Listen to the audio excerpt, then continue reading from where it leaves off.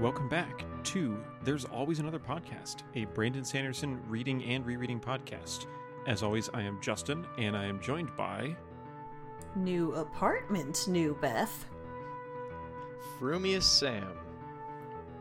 Say Ixon Caleb. Hello, Caleb. What was that today? It was High Valyrian. Look, I'm running low, guys. I'm really stretching it thin here. You gotta find 3 more. I know. And now that I've diverted into the conlangs, I feel like I gotta stick with that to the end. So now I have to come up with more. Oh, God. In our last episode, we left on the cliffhanger of, is Braille a language? We did. Discuss.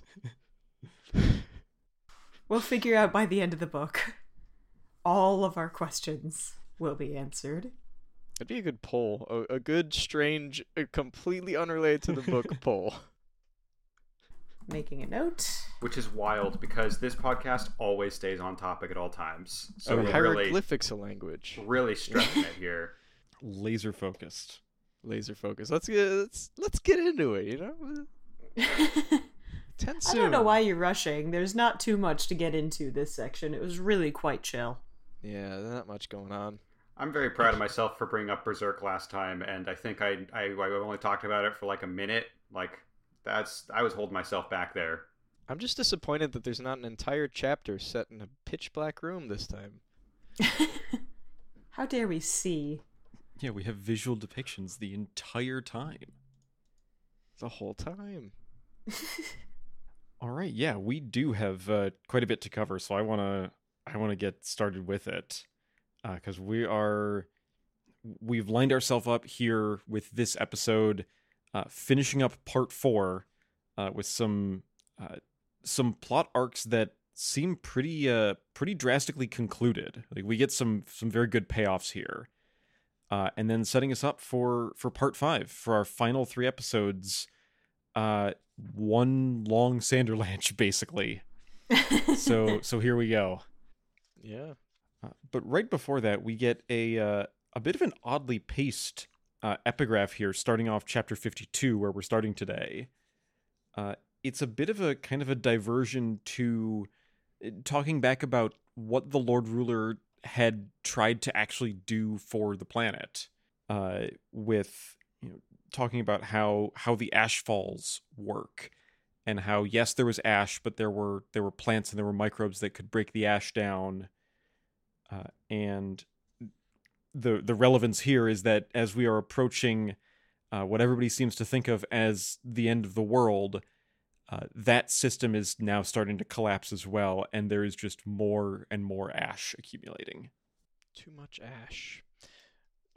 This concept has been talked about, I think, both in and maybe not out of the epigraphs. I don't know if anybody has omniscience yet, but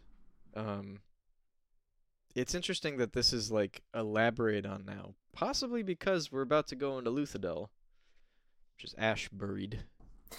The town of Ashbury. The town of Ashbury is buried in ash. Yeah, I don't think it's been discussed in such scientific detail. All we've gotten so far is, man, there's a lot of ash, huh? That sucks. So it is nice to get this omniscience, as it were, from the epigraph writer and be like, here's what the microbes were doing. The microbes. We need to be careful about saying the word omniscient, though, because there have been, I wouldn't say frustrating, but a surprising amount of times in which the epigraph writer, despite having a lot of answers, goes, yeah, I don't even really know what the deal with that thing is. Mm-hmm. That's true. So yeah, we get kind of some insight on the state of the world right now. But yeah, as to like how much the writer actually does know for certain, it has been kind of back and forth on that. Into chapter 52 itself, we are back with TenSoon, which is good to see. And he has, in the meantime, he has made the journey from the Kandra homeland. He's gone to Luthadel. He's trying to find Vin, and this is as good of a place as any to start looking. But the world has changed significantly since he last saw the outside world, and there's some learning to do there. Surely Vin and Ellen wouldn't have let this happen. Yeah, there's a lot of Tensoon knowing the world is bad, but then he actually sees it. He's like, "Oh man, I really thought it'd still be better than this." Mm-hmm. But he is, as he's trying to get a sense of what's going on in Luthadel, this is also the first time that we've seen the city proper, aside from a glimpse or two, basically all book. So we also get to kind of see what the state of things are, and apparently it's not good.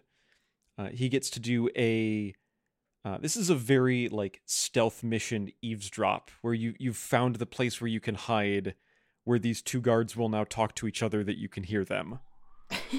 Tensoon is sitting on a bench nearby. Yeah, at least in this one, they're not moving around. You just have to find the one spot, and then you're good. You get the information. But the things that we learn from them is that King Penrod, who we last saw getting stabbed by Marsh, has not been treating the city well, apparently, in this glimpse here. So that's a little worrying. Just the way they phrase it, though. Are we safe from the king? Ugh. Yeah, everything else going on, you'd hope that would be something you could count on. But not only is the king not providing safety, but apparently you need to worry about being safe from the king. And then the king has the emperor's authority. And I love Tensoon being like, "Who's this asshole emperor walking around? Right. What's that about?" It's Straff.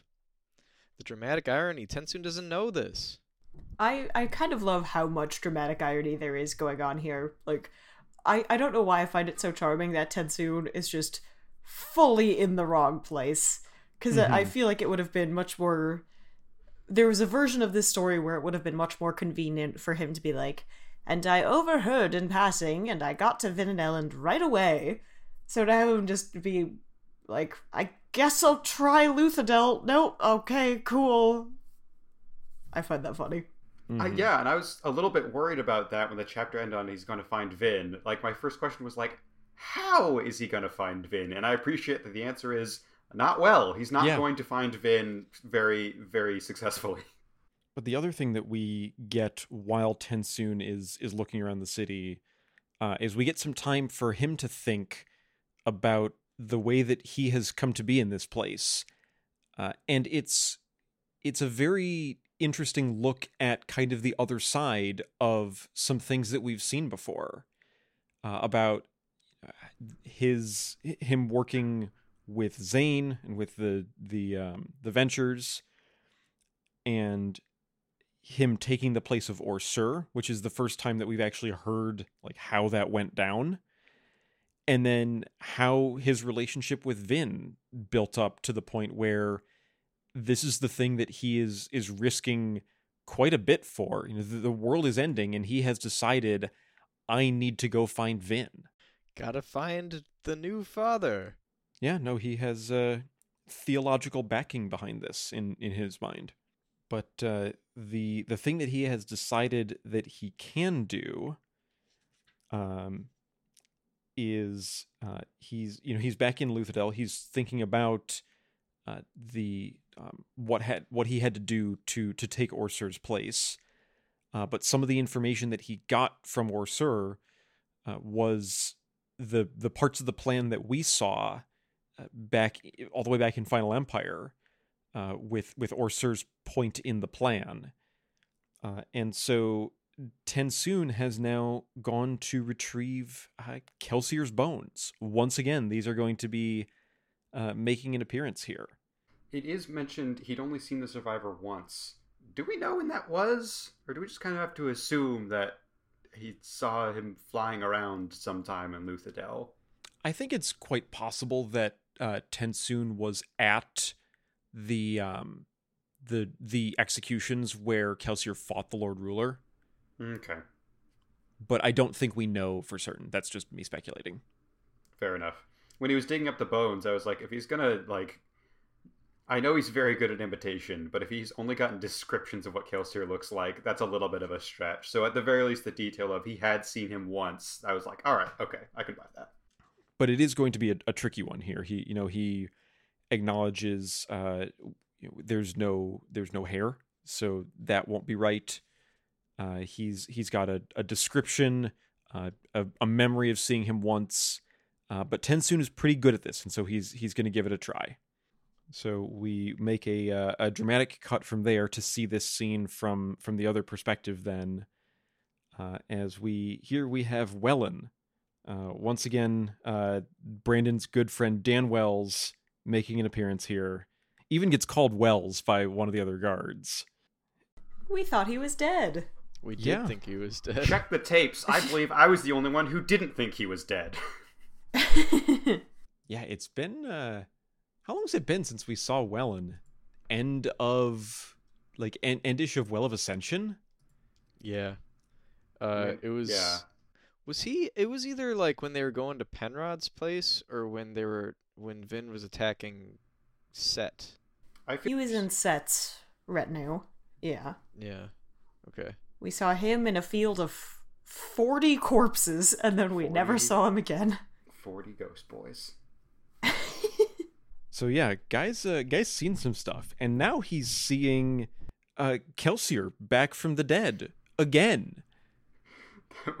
That was like the best part of the chapter, is him seeing a very scary Mistborn come out of the mists, and he goes, "Not again!" Yeah. But this is Tensoon is really having to stretch his imitation skills to the limit here.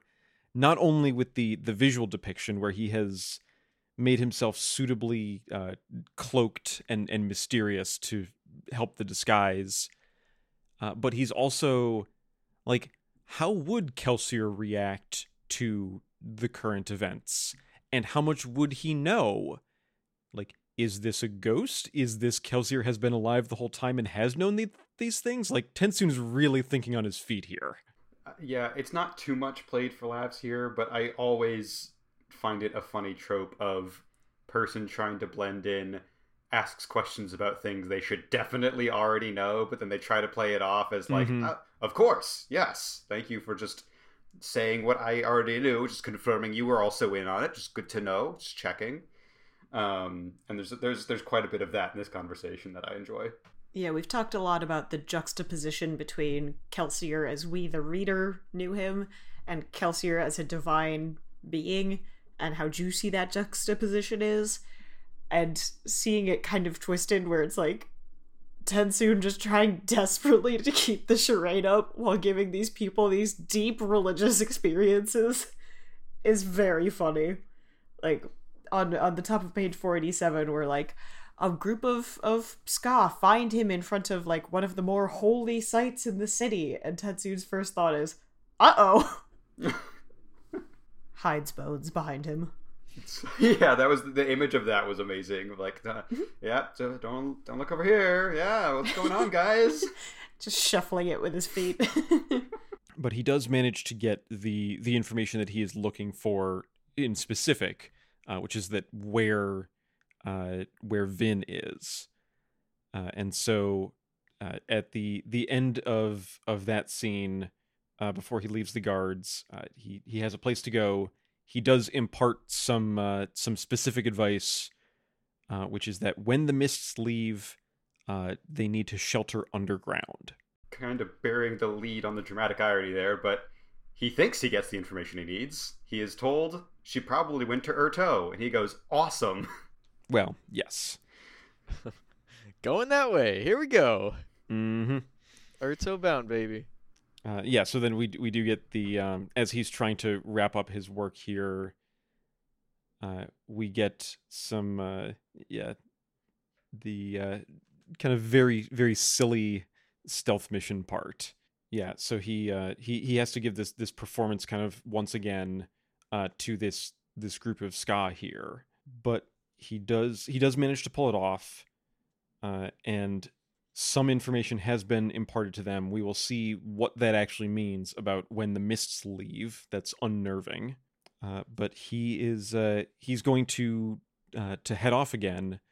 Though at this point he has some kind of interesting thoughts about the bones of Kelsier, despite the fact that he's done probably hundreds or even thousands of imitations over his life.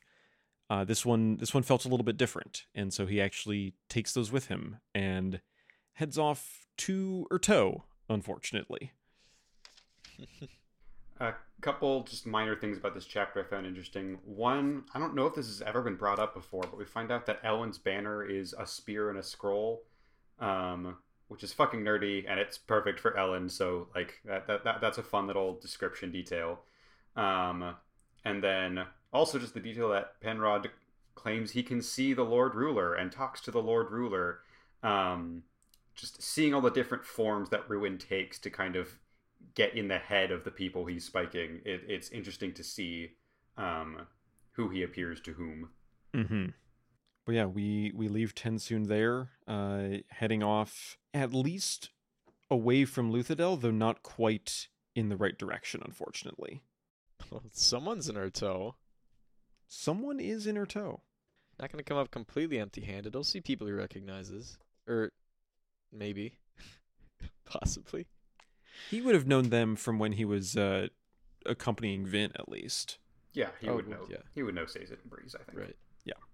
Just have to see how Urto is doing by the time he gets there. Yeah.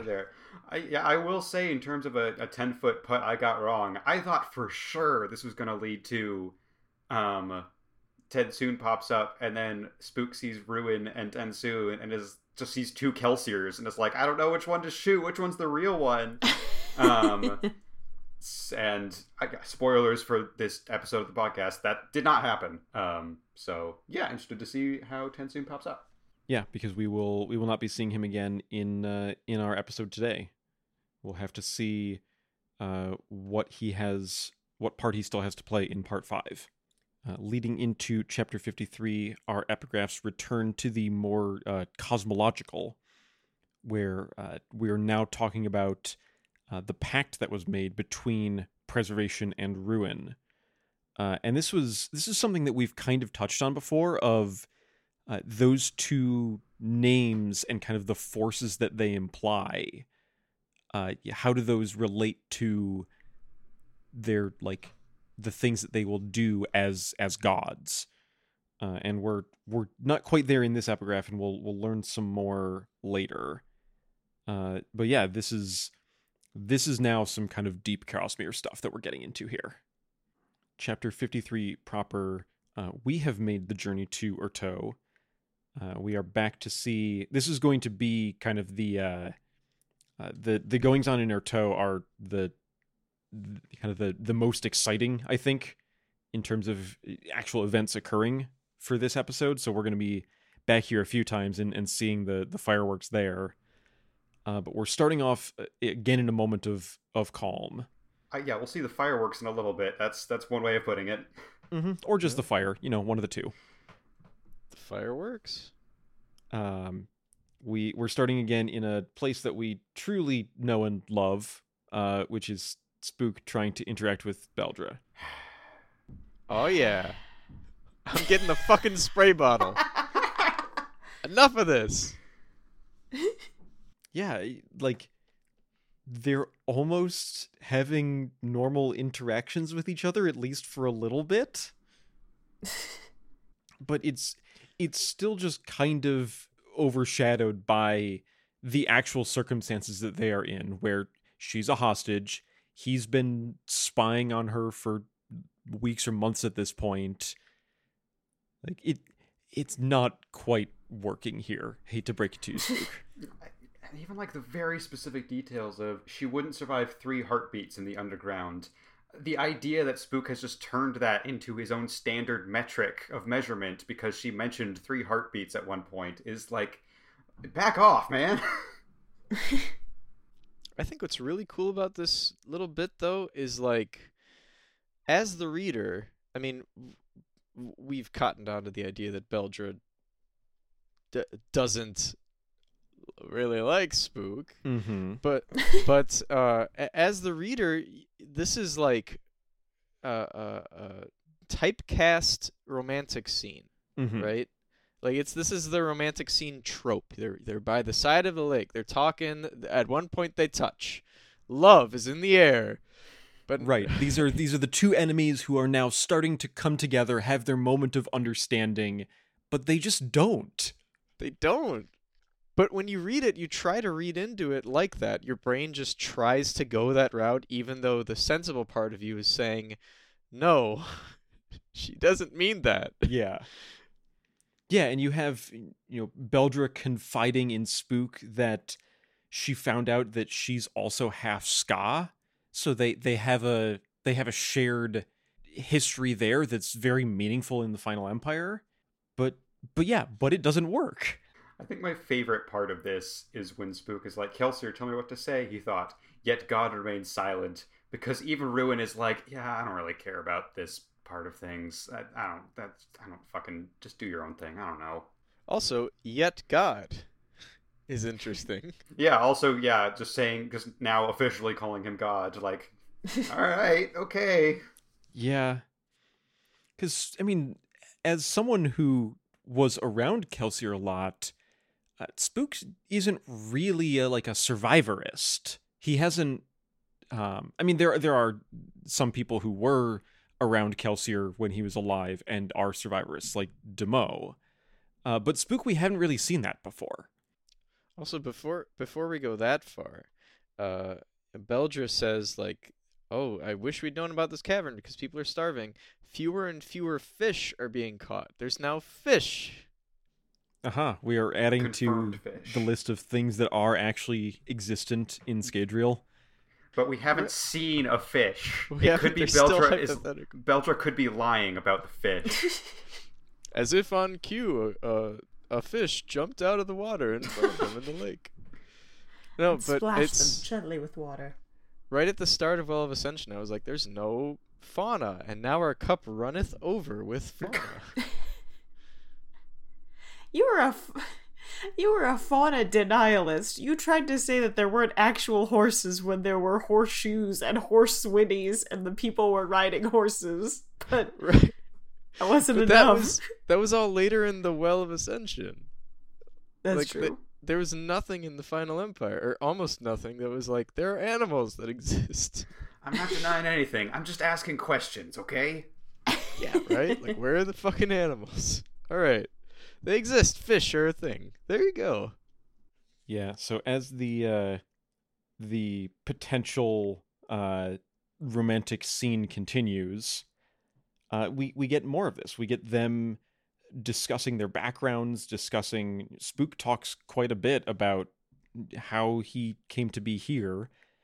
And like, I will say, if we didn't have all of the creepy and weird stuff he's already done, this is a nice scene.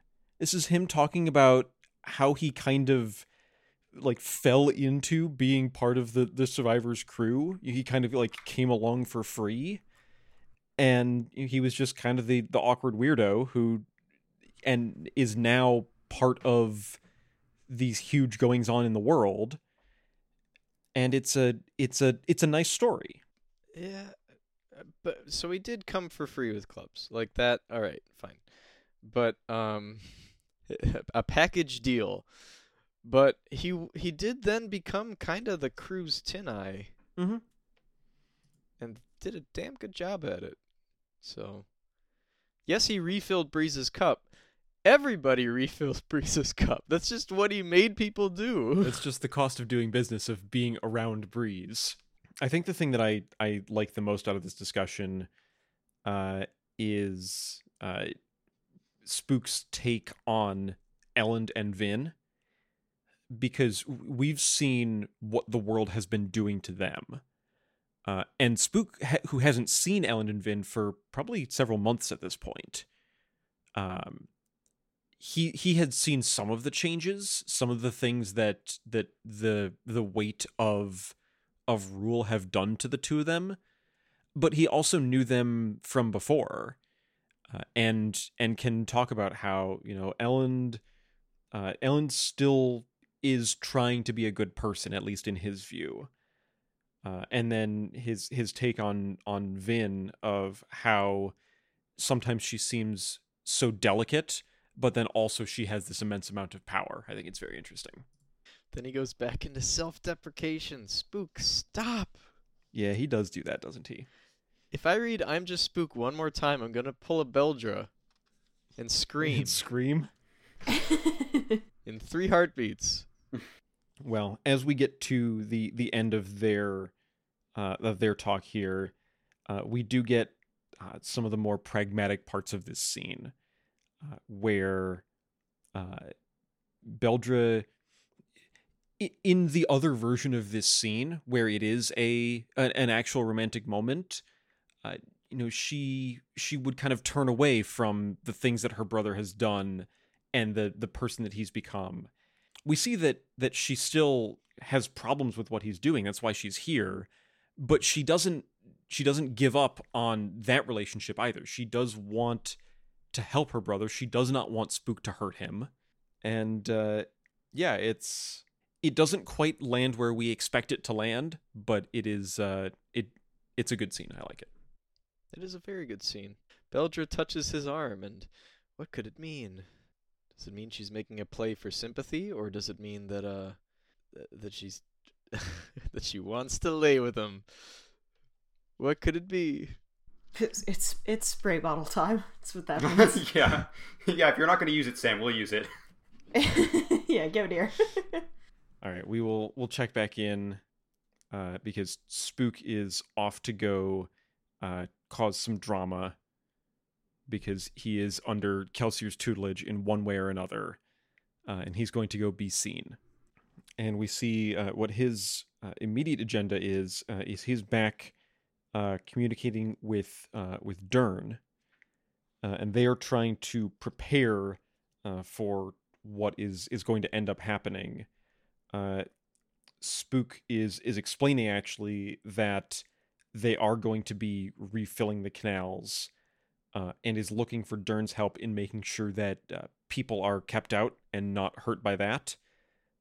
And he is bargaining with, among other things, a title for Dern, who, even in this whole mess of a world, apparently Dern is convinced that still will mean something. This is very strange for me to focus in on, but when they're describing the room that Spook and Dern are meeting in, it mentions an old set of drums hung on the wall, and I don't know why that detail is there, and I don't know why it sticks out to me so much. I don't know if you've ever seen Dern be musical in any way. I don't know how that relates to the inn that they're staying in. Have we? Okay, never mind. He did some good percussioning with his little sticks when they were both playing beggar. Ah, I see. Carry on. You get those drums, Dern. I think what's interesting, though, is that that's the only setting description we get here. It reminded me of, so here's a movie that I'm sure we all think about constantly. The movie Nacho Libre starring Jack Black. There's a scene in which he's carrying, I believe, corn dogs, and someone smacks the corn dogs out of his hand. And the camera cuts to a 1.5 second shot of the corn dogs falling on the ground. And I've seen people go into full essay mode of the director had to take 20 minutes to set up the camera and lighting just to get the shot of the corn dogs falling on the ground. He felt like seeing that perspective of the scene was really important to selling the fact that the corn dogs got smacked out of his hands. And I don't know, I just had the same feeling about there's a set of drums on the wall. It's why do we need that very, very specific detail and then nothing else? I do have an important correction. I just looked it up. Jack Black, in fact, smacks the food out of someone else's hand, and it's not corn dogs. It's just corn on a stick. I apologize for that. It's an elote. It's a Mexican street food. Elotes. Drums on a wall. Yeah, so the rest of Spook's work tonight seems to be, it's almost a callback to what Breeze was up to in Final Empire, where he's going around to the people of the city and trying to raise their spirits, get them on their side of the plan. But it's there's some key differences. The primary one being that Spook is thinking about a girl the whole time. Mm-hmm. I wasn't thinking about Breeze as a comparison. I was thinking about the modern day practice of bar hopping. Yeah, I mean that too. Pretty much. That's pretty much what he's doing. It does still. I think Sam really hit something with the Worf effect of Breeze in that, yeah, if Spook is doing a better job at rallying the citizenry than the best soother of all time, then maybe the best soother of all time is getting a little bit of the short end of the stick in this book, unfortunately. But he still gets to be therapist Breeze, and I do still appreciate that. I also wrote, why is Dern still with him? That's a good question. Just hanging out. Entourage. Mm-hmm. I like that, speaking of the bar hopping, that Spook has been letting his pewter do some work there. Dern checks in on him for a moment. That's your 10th tonight. You doing okay? And Spook's doing just fine, thank you. Thinking about a girl. I mean, no, I'm not thinking about grills. I'm thinking about, don't worry about that. Although I think that's doing him a bit of a disservice. He's not only thinking about Beldra, but he's also thinking about the act of promoting himself as this big hero and getting people to fall behind him specifically, and how Kelsier was all too ready to do that, to the point that some of the rest of the crew were worried about it. That was something that we saw in Final Empire quite a bit, was how much of this is about the myth of Kelsier. And now Spook is starting to see how that's going to fall on him too, and has to wonder how he is supposed to handle it. It's true. But the moment when Dern asks, "Are you all right?" you are looking distant. It is while Spook is thinking only about Beldra in the conversation. I felt seen as an introvert for when Spook is pondering about how he can keep his fatigue at bay with pewter. But the mental fatigue of just sitting around and talking to people, my God. God, I don't know how he does it. But as he's trying to figure out the whole people being devoted and celebratory towards him thing, he gets some encouragement from Kelsier, who tells him that the people love you and that you deserve it, which is a little weird from what we've seen. A little That's weird. probably fine. It's probably fine. It'll probably not cause problems just a couple chapters later. Going into chapter 54, we are going to be checking in on where Vin actually is, which is in Fadrex City. Before that, our epigraph continues on the implications of what Ruin and Preservation did so long ago. And we learn that Preservation gave some of itself up to create the sentience of people, and that left Preservation very slightly weaker than Ruin. And this is apparently the bargain that was made, was that as Preservation got to have these people that the people that had more Preservation than Ruin in them, that eventually Ruin would get to end the world. And then apparently Preservation broke that deal. And at this point, I think we are still firmly in, okay, tell me more and then I'll figure it out later territory. A little bit, yeah. It does make me ask the question of, if Preservation literally created humans and, made a sacrifice in order to do so, why are humans considered of Ruin by the Kandra? The simple answer is, maybe the Lord Ruler is just a liar sometimes. But that was the first thing I asked there, of kind of this revelation that Preservation specifically went out of its way to create mankind, and yet humans are of Ruin.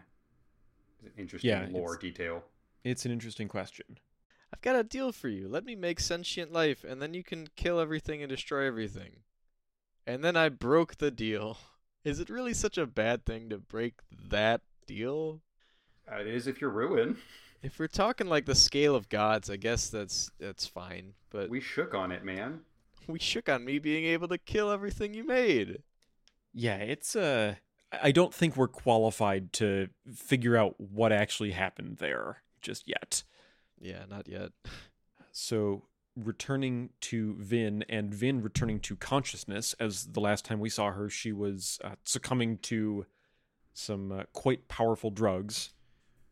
She has been imprisoned once again, more directly this time, as she is apparently manacled and restrained. And the first moment that she's awake, she's already planning and trying to get out. Unfortunately, does not have any access to her medals, which leaves her in a much less powerful position. And her captors are very attentive and notice that she's awakened, even though she's trying to kind of keep that fact hidden. So things are going to start happening there quite quickly. But we get...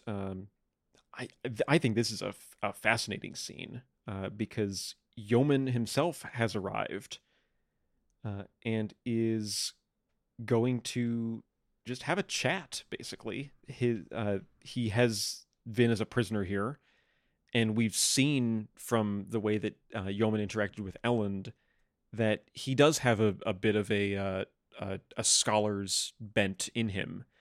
And so he's going to take the opportunity to have some kind of real important discussions before we get to his purpose here at the end of the chapter. Yeah, when she finally opens her eyes, she sees that he's staring out a large window, and the setting sun was a violet crimson blaze around his silhouette. I still love my theory that he might be a Furuka Mist, but that tells me he's got to be a Mistborn for the drama factor alone. It is probably the best place that he could stand in that room in order to make a dramatic impression. I hope while she was unconscious, he tried out a few different places. Like, over here, there's some shadows on my face, which is pretty good. But oh no, let's try the window. It'd be good if I was facing away from her, so I should be focused on shadows on the face. What's going to work best here? Also, my Blood Dread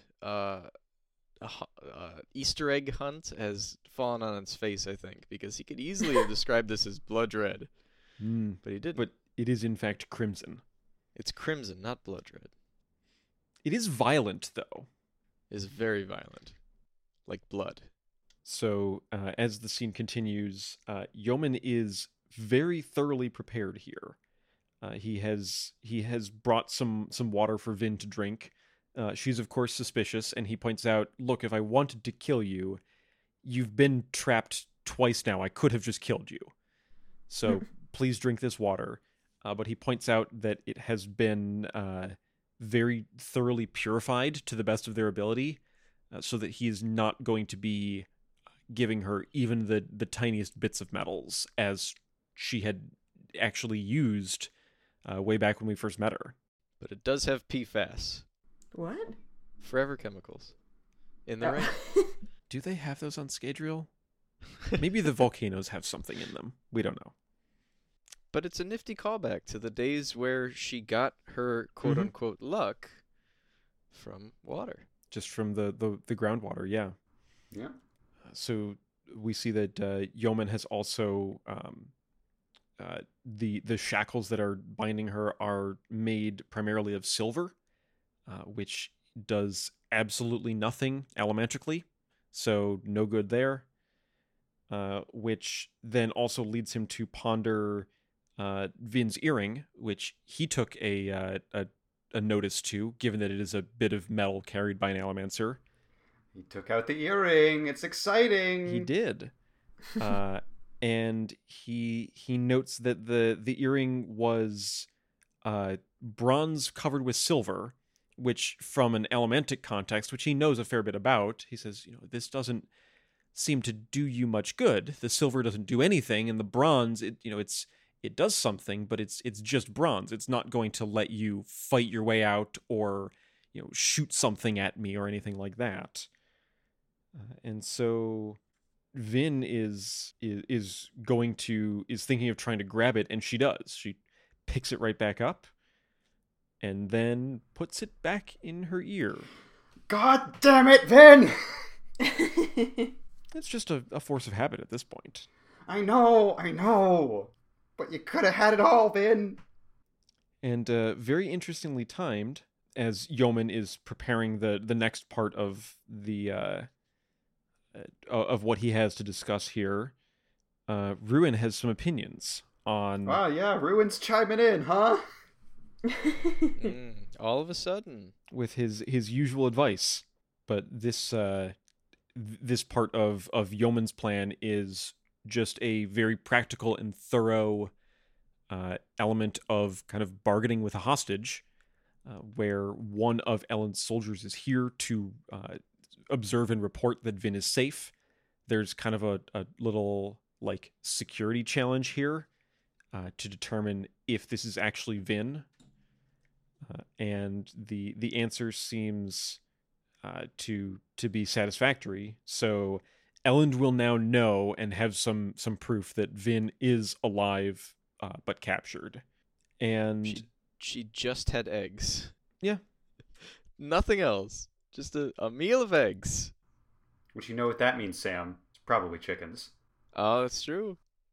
Probably chickens. Well, could be not necessarily any number of animals that lay eggs. It's true. I remember seeing a discussion about the things that don't get recorded in history, and they were specifically the mystery that they were referring to was, I don't remember what era of history it was, but when you'd have a set of condiments to put on the table, there would be 3 shakers. There'd be one for salt, one for pepper, and one for something that we do not know at all what it was, because nobody ever bothered to write down what the other spice was that you would commonly set on a table. Jeez. And somebody made the modern day comparison of imagining a far future archaeologist finding a cache of 21st century recipes that all just say eggs, and looking at the whole variety of animals that lay eggs and trying to figure out what that means, because nobody puts in their recipe chicken eggs. Yeah. It reminds me of how we have a recipe for how the ancient Romans made their concrete, and everyone was like, look, we tried out the same recipe as it, and it wasn't as strong as all of these like ancient Roman structures that are still around were. And it took like years before they realized, oh, it's because they're fucking using salt water. We didn't think to use salt water because it just said water, so we assumed we could just use like tap water, but no, it has to be salt water for the concrete to be strong. Justin and I have a cookbook like that, but it's because it was our grandfather like transcribing our grandmother's recipes as she cooked, but he didn't know anything about cooking, so she would just be like, and then I bake it, and he would write down bake. And then later we go, what temperature, Grandpa? What time? Yep, there's ingredients that show up in the middle of the recipe that weren't in the list. There's things without quantities. It's great. Yeah. It's like a Great British Bake Off technical challenge. Stir until stirred. Yeah. Pretty much. He would write that. Cook until cooked. Okay. What's Yeoman up to? Yeoman's conducting a very thorough operation here while we're talking about eggs. And this is a very thorough and precise operation, which confuses Vin, because she asks straight up, why did you capture me? And he says, I captured you so that I could execute you, which is a confusing statement, because that would have been easier to do when she was unconscious.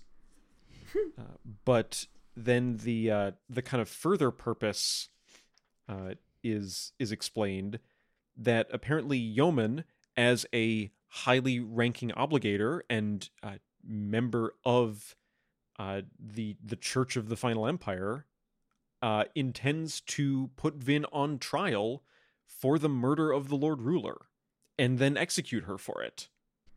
I love Vin's reaction to that. You can't honestly intend to try me for that. It's ridiculous, she says about the time she murdered a god. Yeah, this is not the time for this scene to take place, but it would be really interesting if it could be. But yeah, we are going to have to see what the actual outcome of that is going to be, because for now she's going to be re-imprisoned and apparently awaiting trial, because that's what we need right now. on to chapter 55, to the other key player in the Fadrex part of the story here. Ham. Of course. We'll see. Ham's surely around and alive, of course. Well, obviously, yeah. I don't know why you would even say that, but yeah. Just making things clear. Ham dies off screen.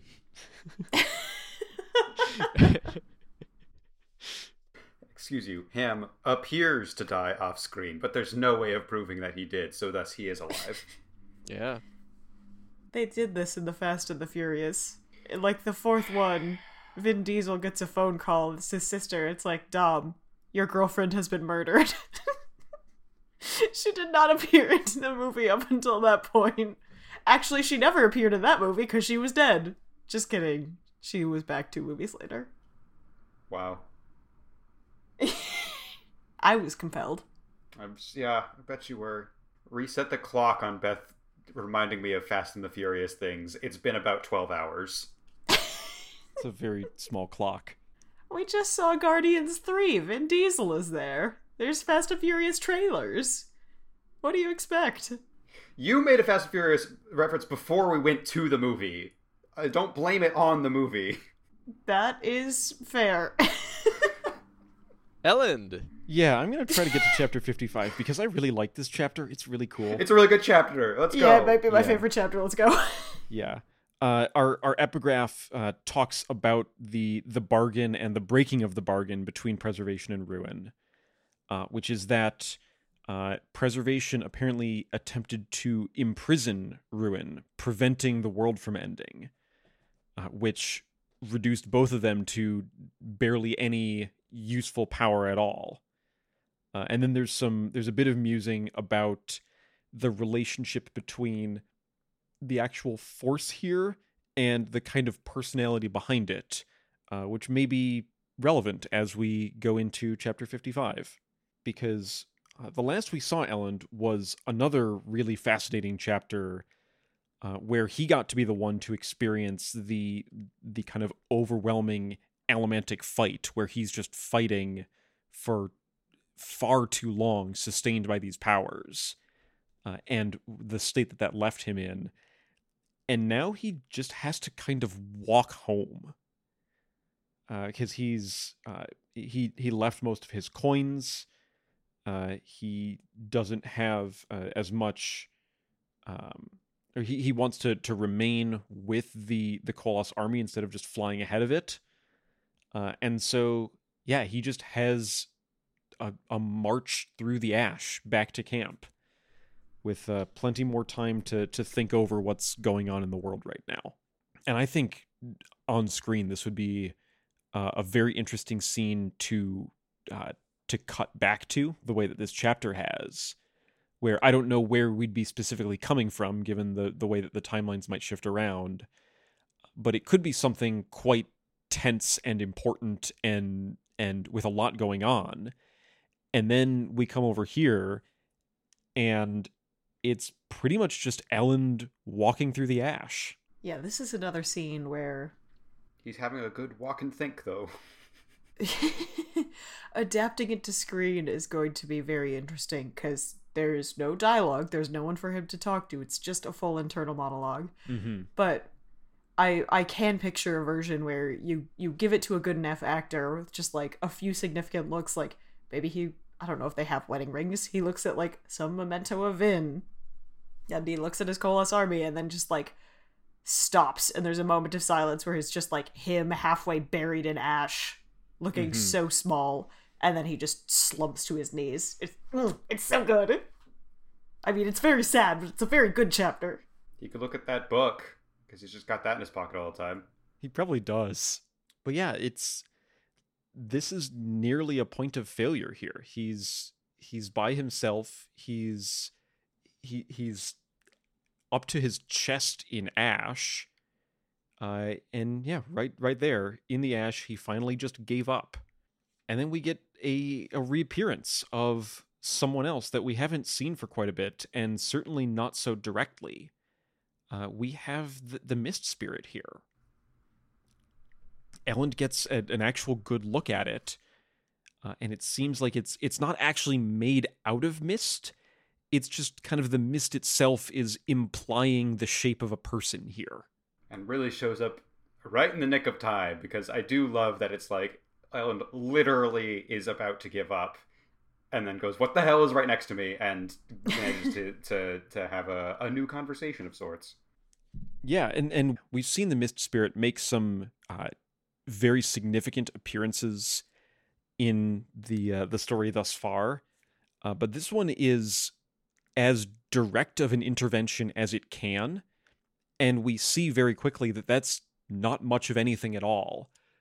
But it seems to be trying pretty darn hard to make this moment important, to get some bit of information or just motivation to Elend here by himself in the ash. And fortunately, Elend is pretty quick thinking here, as he realizes that the communication is very limited. Either something is stopping the Mist Spirit from being able to communicate, or it just can't at all. It tries to write, and the writing just comes out as these threats of death. But Elend starts to piece it together. Is that whatever is opposing the spirit can change the words, and so writing doesn't do any good. It can point. It can do things like tear the pages that Sazed was dealing with, and the one kind of little bit of information that they have that they can communicate is, I mean, for lack of a better term, they basically end up playing like 20 questions, where Elend just has to pose these questions and try to figure out what is the thing I need to ask so that it can tell me just yes or no. Yeah, it is funny after Well of Ascension with Ruin being so subtle. Here, Ruin, we know in a chapter from now we figure out he's feeling very confident right now, but the idea of like no subtlety at all, just like, yeah, I'm gonna make the Mist Spirit write death, death, death. That's gonna do the trick. Like, just fully does not care about the charade at this point, because Elend figures out immediately, oh, that's Ruin messing with you. Mm-hmm. But yeah, I was very happy to get this chapter. I'm still a little bit, in hindsight, frustrated that the Mist Spirit never made any attempts to answer yes or no questions back in Well of Ascension, because I did point that out at the time, that clearly it's capable of that much. But I'm glad we get some of it now, because Elend does ask some very good questions and get some good information. Yeah. The first things that he learned are kind of he learns some things about the state of the world, where this spirit is very weak, significantly weaker than it was before. We learn that the force opposing it is causing the ash to fall, and that it very much does not want Elend to mount an attack on Fadrex City. We also start to kind of try to dial in on what's going on with the mists and the danger that they now present.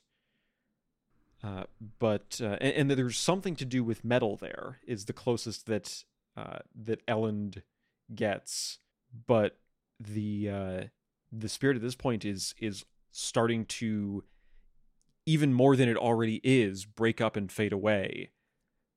And Elend tries to get one more question out, which is simply, can we survive? Can we win? And the answer there is maybe. And that's it. Maybe. And it's gone. Yeah. Forever, apparently. Well, we are certainly not going to see it again in this section.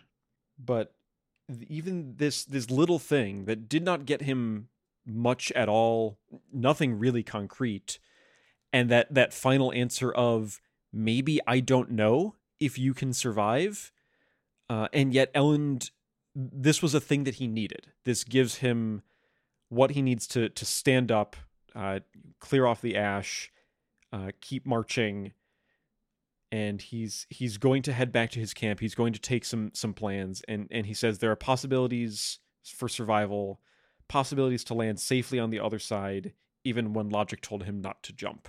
Yeah, this is I really like this chapter. Yeah, I love that the takeaway is there's more questions to answer, and maybe some of the answers might actually be good, and that's kind of like what gives him the motivating factor to move on forward. And the whole we moved past it pretty quick, but the whole conversation of landing on the other side of the chasm, even logical not to jump, is like he was thinking about how Vin approaches problems versus how he approaches problems, and the idea that, you know, it's kind of Kelsier-esque in terms of smiling all the time. So maybe it's a Mistborn thing, but this idea of like, situation looks really, really bad, but believe that you might be able to get through it, and you might be able to get through it, and it's just kind of the motivating factor he needs to keep moving on. Mm-hmm. Before we move into chapter 56 itself, this is we've seen how the epigraphs have fairly closely tied to the chapters that they're printed along with. But this epigraph here is almost a direct continuation of what we just saw in chapter 55 in, again, I think a really interesting way. My note was literally, what convenient timing, Mr. Epigraph Writer. Well, this book was assembled by someone, I guess. No, I appreciate it. It is very funny. Like, sometimes the epigraphs are slightly relevant, and here's one that's like, the epigraph writer seems to know that we just saw this scene. Mm-hmm. But yeah, because the additional context that we find out is that this was apparently essentially Preservation's last bit of life there, of making an appearance to Elend to try to communicate something to him, and also maybe just to encourage him, to give him another push to keep going. And maybe that's all that Preservation could do, but that was the opportunity they took, because at this point that was all that was left. Preservation is not going to be able to just push away Inquisitors like they apparently used to. But yeah, that was all that was left, and maybe it was enough. And then the thing that the way that this epigraph works, it's the lingering camera shot after Elend has moved on, where we see apparently just a few minutes later, there would have been a body appear out of the mists, dead into the ash.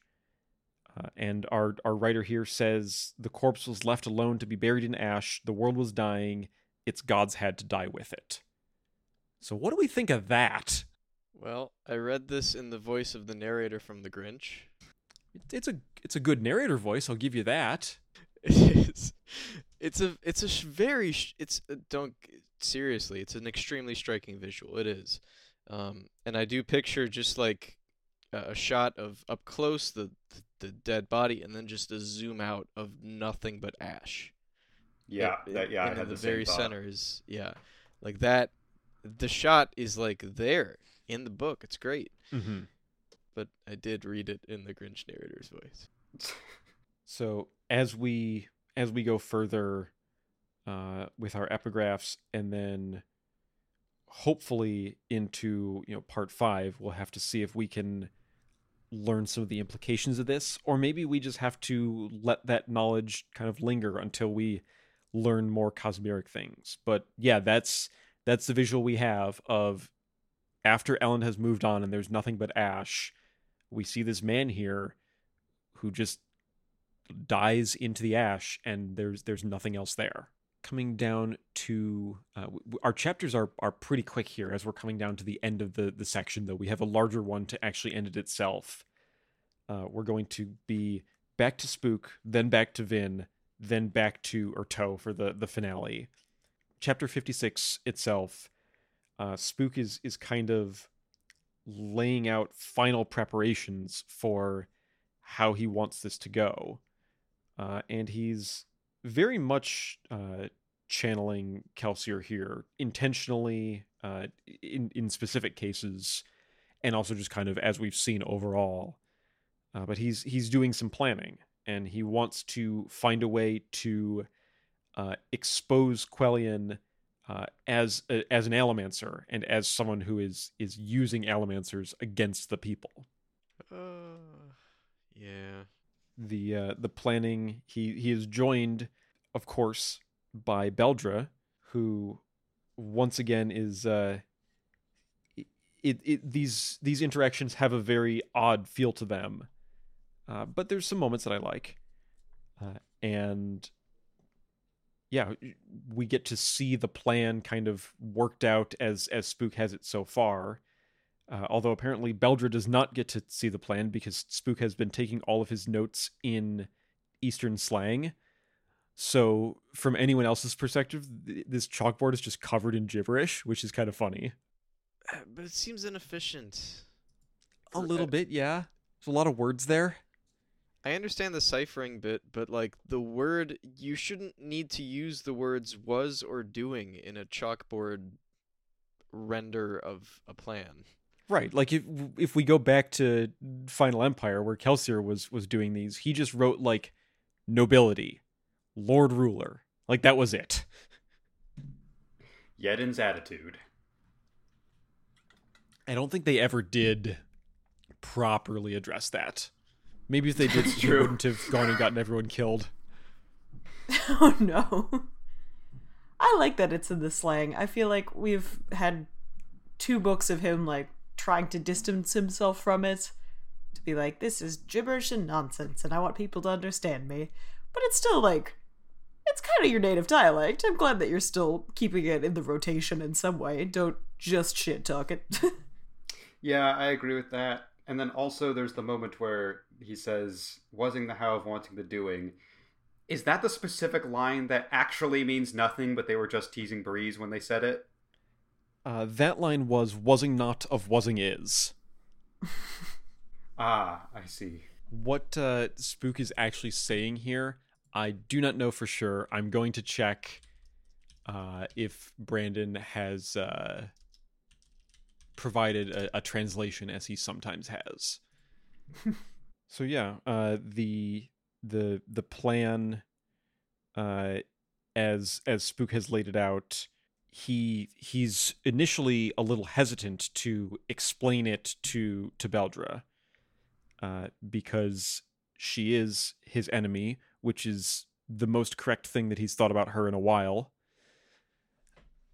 But he is still, he does still have quite a bit of feelings for her, and specifically he remembers feeling left out and kind of put aside when in the early days of Kelsier's crew, and so decides to tell her what it is, and in particular that one of the key points of his plan is to get Quellion to expose himself as an Allomancer, and Beldre thinks that isn't quite going to work, and that he'll need to find some other way.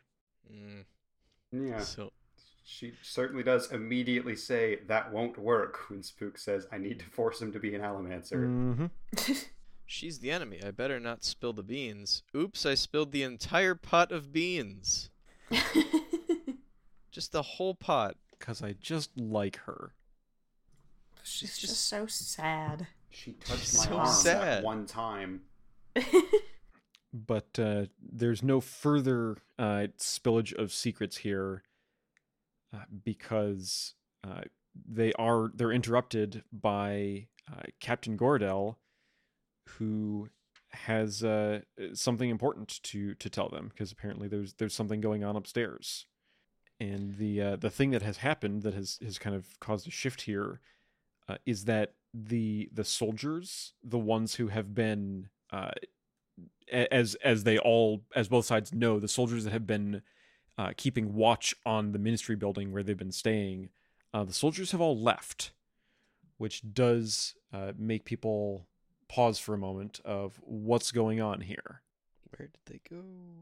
And for this particular part of the scene, it's not actually clear right away, but it becomes so a little bit later on, that we've shifted to Sazed's POV, and he's the one who notices that when Gordel is checking in to see what their next move should be, Gordel is deferring to Spook, which Sazed was part of this process of when they arrived at the city of asking Spook for his input on as the one who had been here before. And Sazed certainly wasn't in a place to feel like leading at the time. But it still does kind of strike him of, that's interesting, isn't it? That the soldiers are deferring to the boy, as he refers to Spook. But at the moment, there's nothing they can quite do about it. They do decide that they're going to do some thorough scouting and see if they can figure it out. But the plan will go forward, and at that point, Sazed has some time to think about the state of the world. Which, from the way that he's seen it, the earthquakes are more frequent and more violent. The mists remain later in the day. The ash is increasing. The planet itself seems to be in a very bad shape. It's bad. Yeah, it's bad.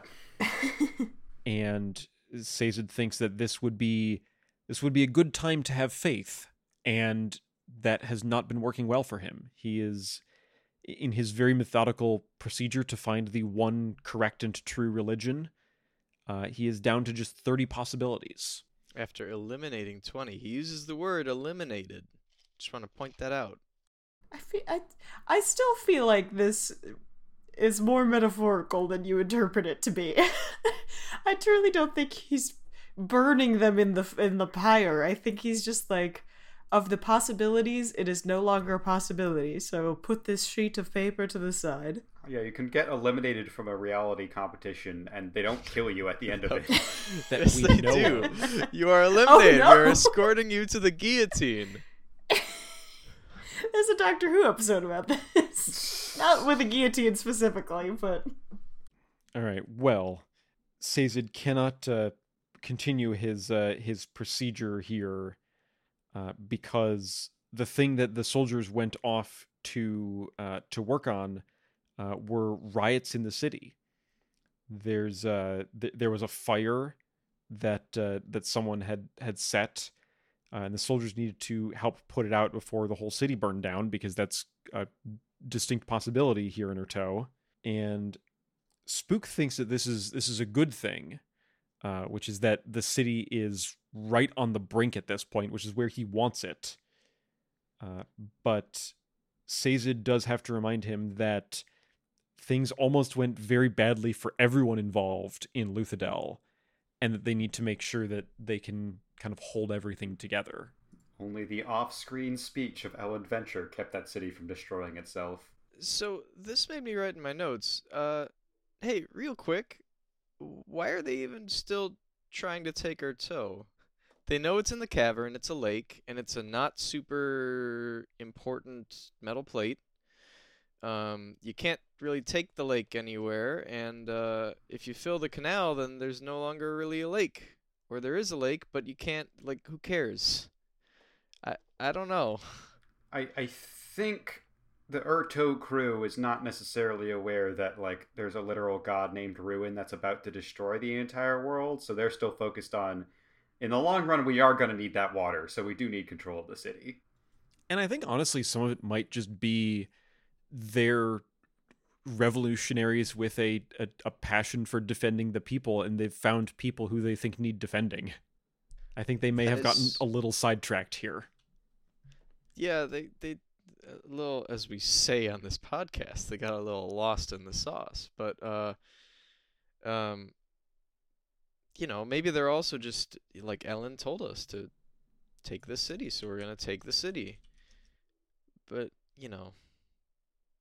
I don't know. Whatever.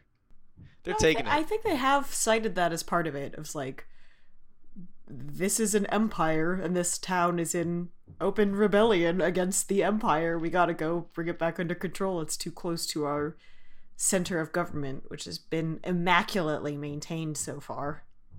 Yeah, Gennaro needs his city back. Gennaro, where are you? He's drinking tea. He's having tea back in Luthadel. I think you make a valid point of, like, so we're learning more about the cosmological powers and just, like, how imminent the entire world falling apart is. The stakes of Urteau feel slightly slower, but I think it most of Urto's storyline is wrapped up in today's like reading. I think it makes sense to kind of do that before we get to the final part, so that we can focus on the wider picture.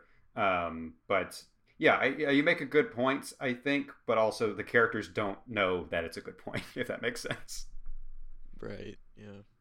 The last thing that we have here before we leave Urto and then come back one final time is a very interesting inversion of a conversation where one more time here, Spook and Sazed are going to talk about faith in a time when Sazed has basically entirely lost his, and even if it is in a very strange and kind of twisted way, Spook has found some.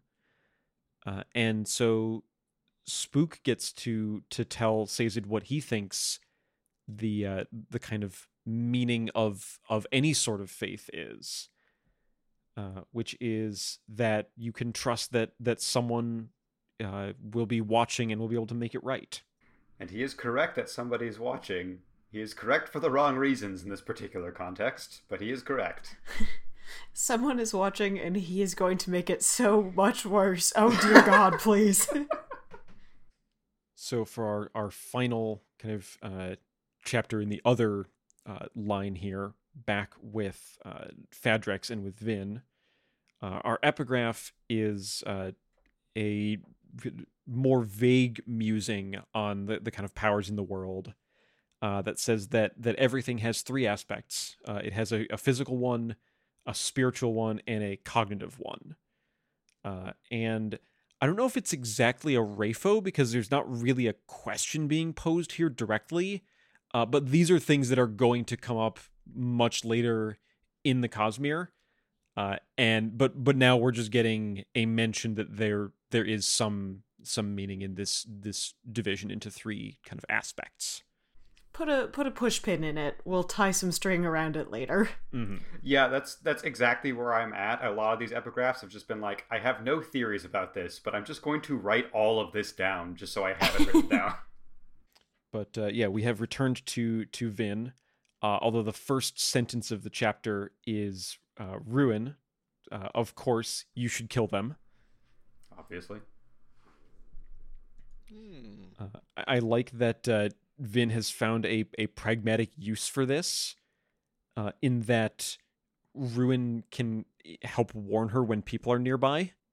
And I like the next part, which is something that Brandon talks about in the annotations, which is that Zane had spent an enormous chunk of his life trying to figure out if he was mad and what that meant for how he should be interacting with the world and the things that he heard. Vin takes a single paragraph to wonder if she has gone mad, because she does see and hear things, but she decides right away that there's nothing that can change one way or the other with this answer. She does in fact see and hear these things in some way, and so she's just not going to care. Yeah. I love her so much.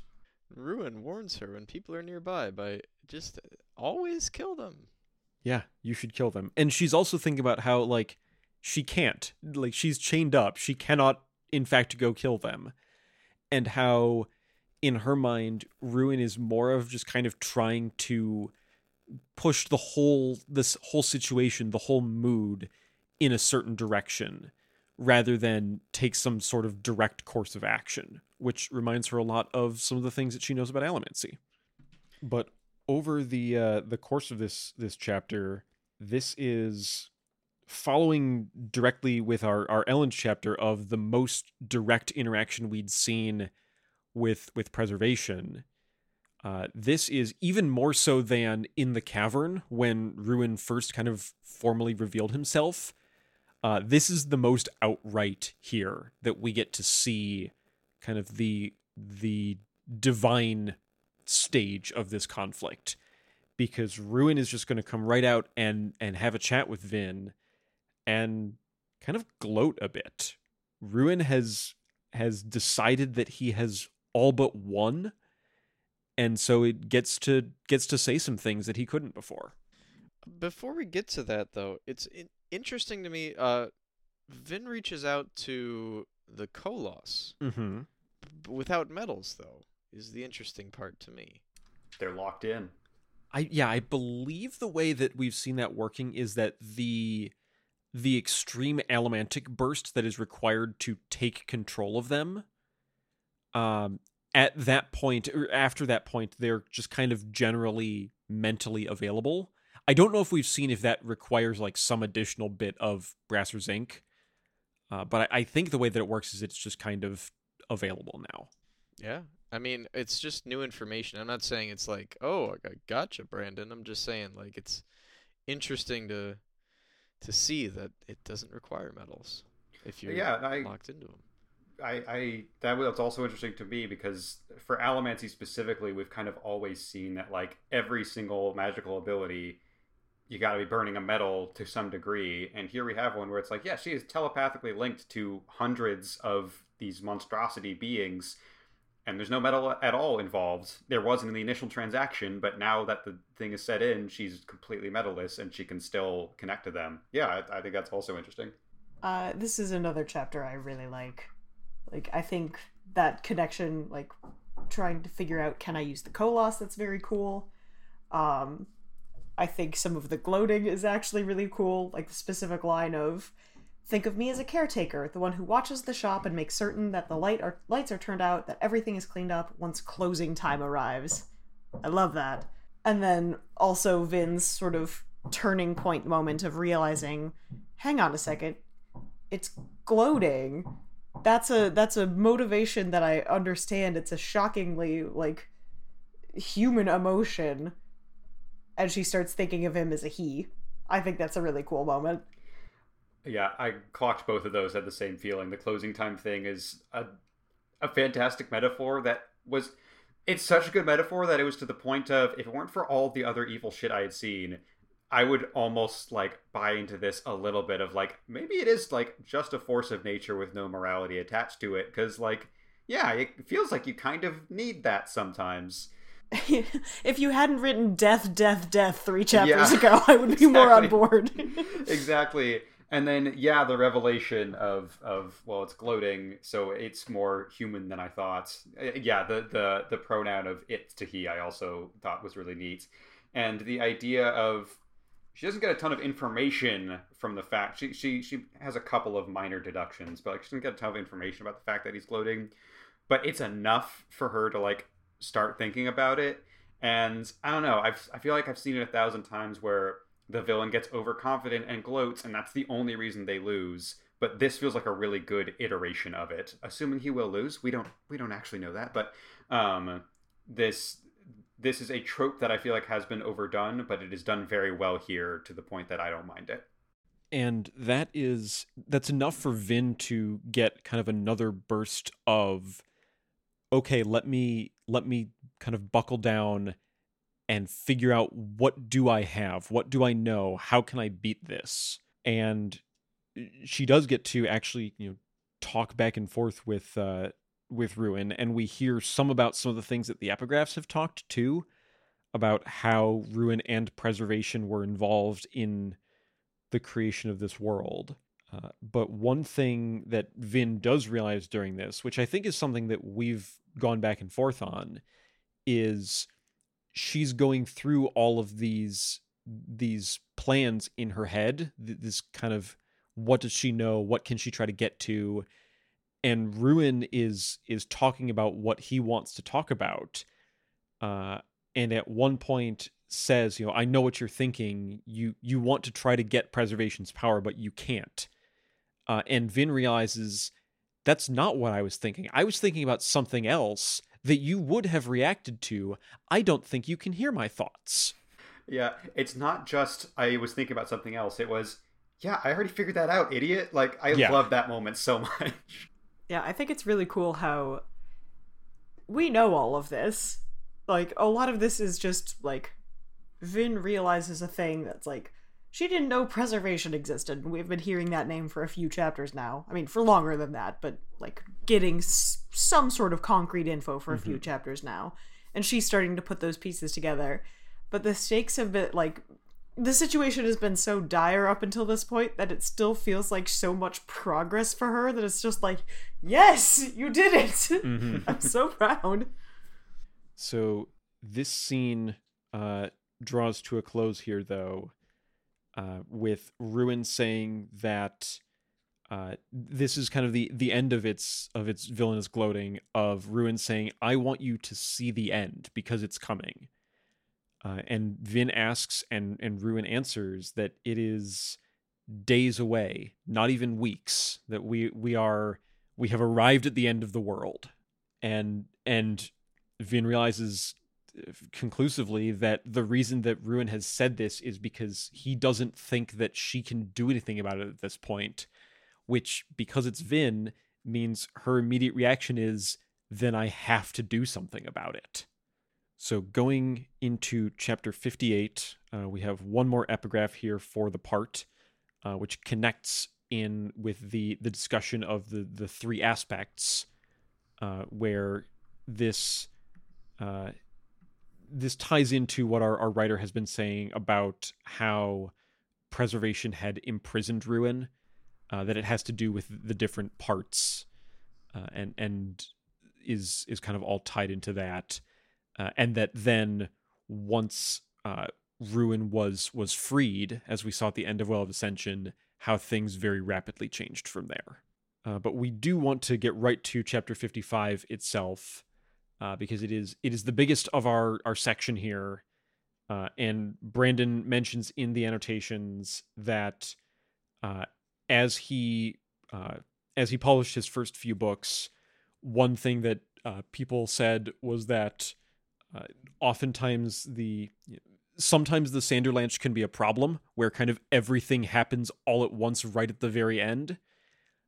And so what we're going to have here is we're going to have a climax of a plot line pulled out just a little bit ahead, so that we can give this the kind of weight that it deserves, and then we can go on and see everything else that's going to follow as well. Rock slide. Yeah. A fire slide. Oh yeah, there's certainly forces of nature involved here.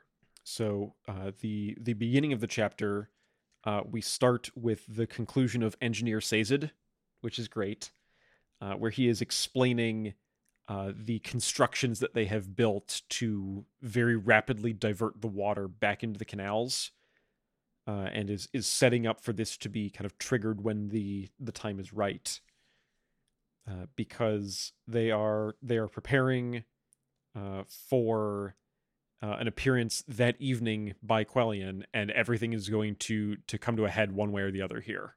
Use those pulleys, Sazed. Yeah. Hell yeah. It is, in hindsight, it will end up being a very important moment later on. The phrasing of "throw your weight here" when Sazed is explaining how a lever works, that was a weird opener. A little bit. Throw your weight, so pull it. Yeah, but it's a little heavy. Okay, just say that then. So we see one last bit of the kind of attempt to stave off the actual potentially bloody parts of the plan, that Beldre had written. Apparently a quite emotional plea to Quellion to try to set things right, and that he was hearing absolutely none of it, and said that I do not fear a usurper. I am protected by the survivor himself. You will not have this city. So things not going to go the easy way here. Tyrant. Got to get that in there. And yeah, they leave their base of operations here. Breeze says, "Here we go again." He's seen how this has gone once before and is perhaps rightfully a little worried. But so Beldre says, "Don't do it. Give him more time, please." But why? Is he gonna do something different soon? Doesn't seem like it. I had that same thought. Yeah, I think she's out of meaningful arguments at this point too, and is just down to, he's my brother and I don't want you to hurt him. Just please. Just don't. Just don't. Don't do it, Spook. So we go into the streets of Urteau. Quellion has a speech that is coming up.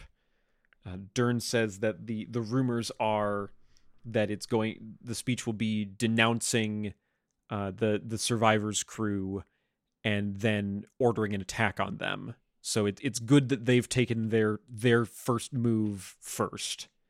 And very shortly, into a little bit into the speech, Spook gets a message saying that things are kicking off a little bit too quickly, as there's already fights and riots breaking out, and things are progressing a little bit too quick, are heading a little bit out of control.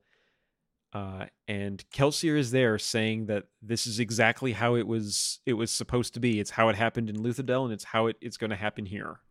It is insane that he says, when I took the city of Luthadel, Kelsier was fully dead by that point. He was not involved in the actual taking of Luthadel. He wasn't he? Let's keep an eye out for other things that might not have happened the way that we know that they happened. For example, in our narration just a little bit further down, where Spook is looking at the way that things are starting to unfold, he reveals himself to the crowd. Goradel's soldiers are rushing the stage. Spook is feeling the fires of rebellion burning in the city, just like the night he had overthrown the Lord Ruler. It's not exactly how it happened. Not quite. But Spook has some things in his head right now. So the combat is beginning. Goradel has rushed the stage. Spook has leapt up there as well. They are trying to force Quellion's hand to show his allomancy, and it starts as just another fight. We have some thugs here who are defending Quellion, which is not a thing that should be, but they don't quite have the dramatic reveal that Spook is looking for. Spook tries to kind of dissuade them, to show that they can they could be on the side of Spook and his people instead of fighting for Quellion. But Kelsier has other plans, says kill him, and Spook does. I know it was Ruin goading him into it, but one of the most fucked up things one of our heroic characters has done of we're gonna help. Really? Nope. Bam. Yeah, no, this is bad. Things are not in a good place right now on a very personal level. So yeah, Spook fights his way all the way to Quellion himself, who is still shouting that he's protected. He does not need to fear Spook.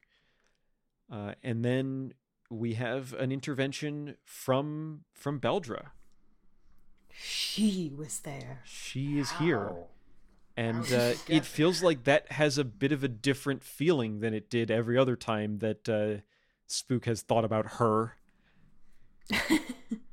Yeah, now she's attacking him. Yeah, because as it turns out, as we have theorized and we've alluded to in this section thus far, because we did read this. Yeah, Quellion is not the Allomancer here.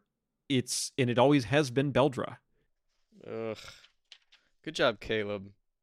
Thank you. I take that begrudging W from you. Thank you.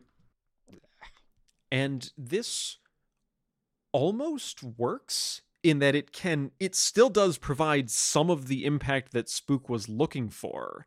Of it shows the people that Quellion did have this element of hypocrisy of he was so against Allomancers and the nobility and was finding them and killing them, and here's his own sister who he had been protecting the whole time. But it's almost the way it was supposed to go, but it's also very much not. Yeah, it's also the only reason the whole crowd realizes what's going on with Beldra is because she holds her hand out when she uses the coins. And like, well, you don't need to do that. It's been established you don't need to hold your hands out. It's not necessary.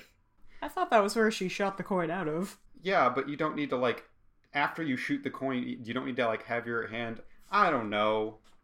Can't you just toss the coin in the air and then push it? Yeah. Yeah. But yeah, this is a this moment we see a possibility that Breeze with his soothing is possibly influencing this situation where they do get the crowd on the side of Quellion has been lying to us and has been a hypocrite about Allomancy and about the way that he's treated his people. But it then very rapidly turns on Beldre and things start to go very wrong. And Spook finds himself in an opportunity of a place of significant power here, where Spook goes to Beldre to keep her from the crowd, and then Kelsier says, now you have to kill her because she's a coin shot, and if you kill her, I'll give that power to you too. And then he raises his obsidian club, and Kelsier goes, no, not with that. You can't kill her with that. Hang on. Just give me what you got. Just hang on. So screwed up, this whole chapter. It really is. I think the most disappointing part of it is I was excited for Spook to be a badass, and then it just turns out he does a badass thing right at the very end. He's gonna be a badass. Don't worry about that. Oh, he'll have something, but yeah. Honestly, I was really kind of bracing myself for the full evil turn and going all in on drinking the Kelsier Kool-Aid. So I was very proud of him for starting to figure things out. So yeah, I really like this chapter. I think it's a fun might not be the right word. There's a lot of fucked up stuff happening, as we mentioned, but a very solid way to kind of wrap up this storyline. Yeah, because things go very rapidly from here. As Kelsier, as Ruin is trying to get Spook to finish the job here, to spike himself with Beldre's steel. We see that Quellion is there as well and is pleading towards Kelsier, who he also sees and interacts with, for why have you abandoned me? Why are you leaving me here? And Spook, seeing, he has a moment of clarity, seeing everything that is starting to go so very wrong, goes over to Quellion, finds that Quellion also has a spike in him, a piece of metal in his upper arm. Spook tears it out, realizes what has just happened, and then just cuts his own spike out. Which is a hell of a thing. Yeah. Pretty badass. I'll give it to him. You know what? Like, in spite of the fact that Spook's been used like a puppet here, he figured it out, and he had the courage to like hit the brakes on it instead of just going along with it at the final mile. So yeah, because not only like being able to not do to not kill Beldre, that's one thing, and then taking his own pewter, which also takes away the ability to resist the pain that he just caused himself. There's a lot that Spook is now, he's under so much here, and on one sense, he's achieved a significant victory, breaking free of Ruin's ability here, because Kelsier vanishes, and that's the end. From what we can see, that's the end of the influence on Spook's thought patterns. But the state that it kind of emerges into is that the city is still rioting. There are fires spreading everywhere. And how do you now stop this whole city from tearing itself to pieces? The moment where fake Kelsier is gone, and then he just thinks to himself, you want to be like Kelsier? Really like Kelsier? Then fight when you're beaten. Survive. Fight when you're beaten. That moment was fantastic. That was awesome. So amazing. I loved it. Yeah, oh my God. It's pretty cool. It is a pretty great moment. And then he starts delegating. He does. He delegates. He's still a good leader. So good at this. He tries to delegate, but it turns out that some of the key pieces that would be delegated to are dead. Yeah, we do need to rewind a bit. Beldra is a coin shot. She did just kill the guards that were guarding her. So yeah, that those canals not gonna get opened as they were supposed to. Yeah, I kind of sensed this coming when Dern said like 2 or 3 times that people are going to be there and they're going to be looking for the fact that Quellion is an Allomancer and for the fact that the canals are going to be refilled with water. And when he said that the second time, I was like, okay, neither of those things are going to happen the way we think they are they? But yeah, it is they have one kind of final push to save the city. This very strange crew of Spook, Sazed, Beldra, and Quellion here all kind of have their part to play. And I think the best moment of delegation is, you are going to go convince the people to get it together. I don't give a damn if they rip you apart. If you don't, I'm going to kill you myself. I love just completely done with it, Spook. This is great. I love this. Yeah, it's pretty good. And onwards he goes. He starts that he's going to go he's going to get to the cache. He's going to bring the waters. And then he realizes that Sazed can very easily do that himself. He's the one who set it up. He's probably the best for it. And so he will have his own task then, because when they get to the building that is already, the flames have already reached it. They can't get in. Sazed tries. He probably has some sort of ferrochemical assistance there, and he can't manage it. And Spook finds himself now just Spook the Tin Eye. And what does he do now? And he's back to thinking, he's just Spook. He's the one who doesn't fit in. But remembers that Kelsier did give him something very personal, which was his name. And decides that he has to go into the fire. He runs into the building. He lets go of his tin, can barely feel anything at all, partially from the lack of tin and partially because of the fact that he is basically burning to death. Fights his way through the cavern, finds the lever, manages to fall against it, and our chapter ends. Did I say out loud, or did I just write it in my notes that the Ministry building at some point was going to burn down? I don't think we have that on the sheet, but Damn. Your notes are quite extensive, so I would believe that it would be in there. Yeah, I don't think that was said out loud, but I do trust that you did think that. Hang on. I do, part 5, trust that. Building. I don't. Building. Give me the receipts. Yes. Where is this? Chapter 50. It was chapter 56. Hang on. Where I said it, which is in this section, but I also said it somewhere else, didn't I? Darn it. Darn me. But I said, quote, the Ministry building is made out of wood, which is flammable, and I wrote it in my notes. This is a true fact. Yeah. True fact. Okay, so it's not... Anyway, Spook's dead. Spook's totally dead. That's where we end our scene. We have Spook as the survivor of the flames, going back into the building, and getting to the lever, and that's gonna be it.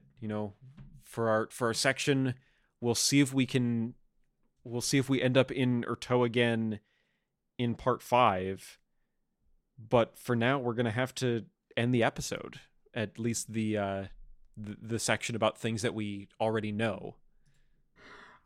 I know the storyline is is fairly wrapped up here. Would be wild if there's just no more Urto and Sazin Breeze never show up for the rest of the book. That's it.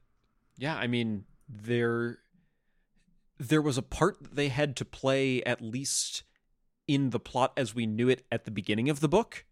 Like we said, there is a matter of empire here, and they did need to secure the city. And, we'll have to see how far the fire got, where the water ends up and all that. But it seems that at least in some way they have secured the city. But since that mission was delivered to them, the world is now in a very different state. And is there anything that they can contribute to defeating Ruin and stopping the end of the world? I wish we knew. Well, we're going to have to find out, because we've finished part 4 here, Beautiful Destroyer, and now all we have left is part 5.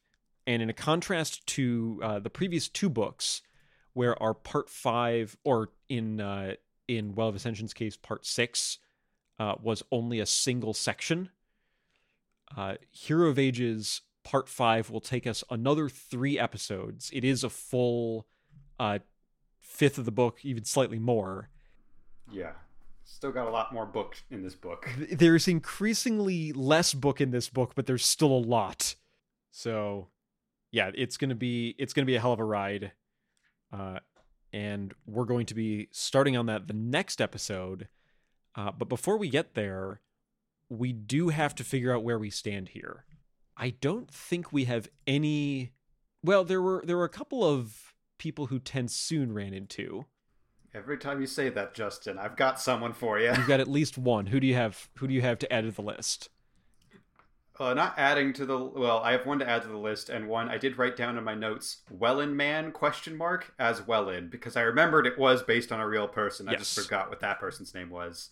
And then, for Riddle, I was like, well, if we're going to just have the names look like the names of the actors, let's just have Jason Ritter be Riddle. Okay. Yeah. That's Hell yeah. That's allowed. He's also Preservation's corpse.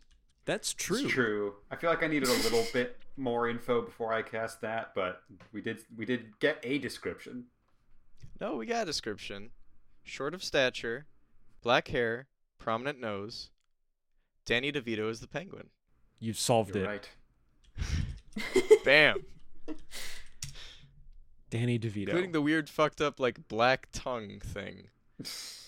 The teeth. Yeah.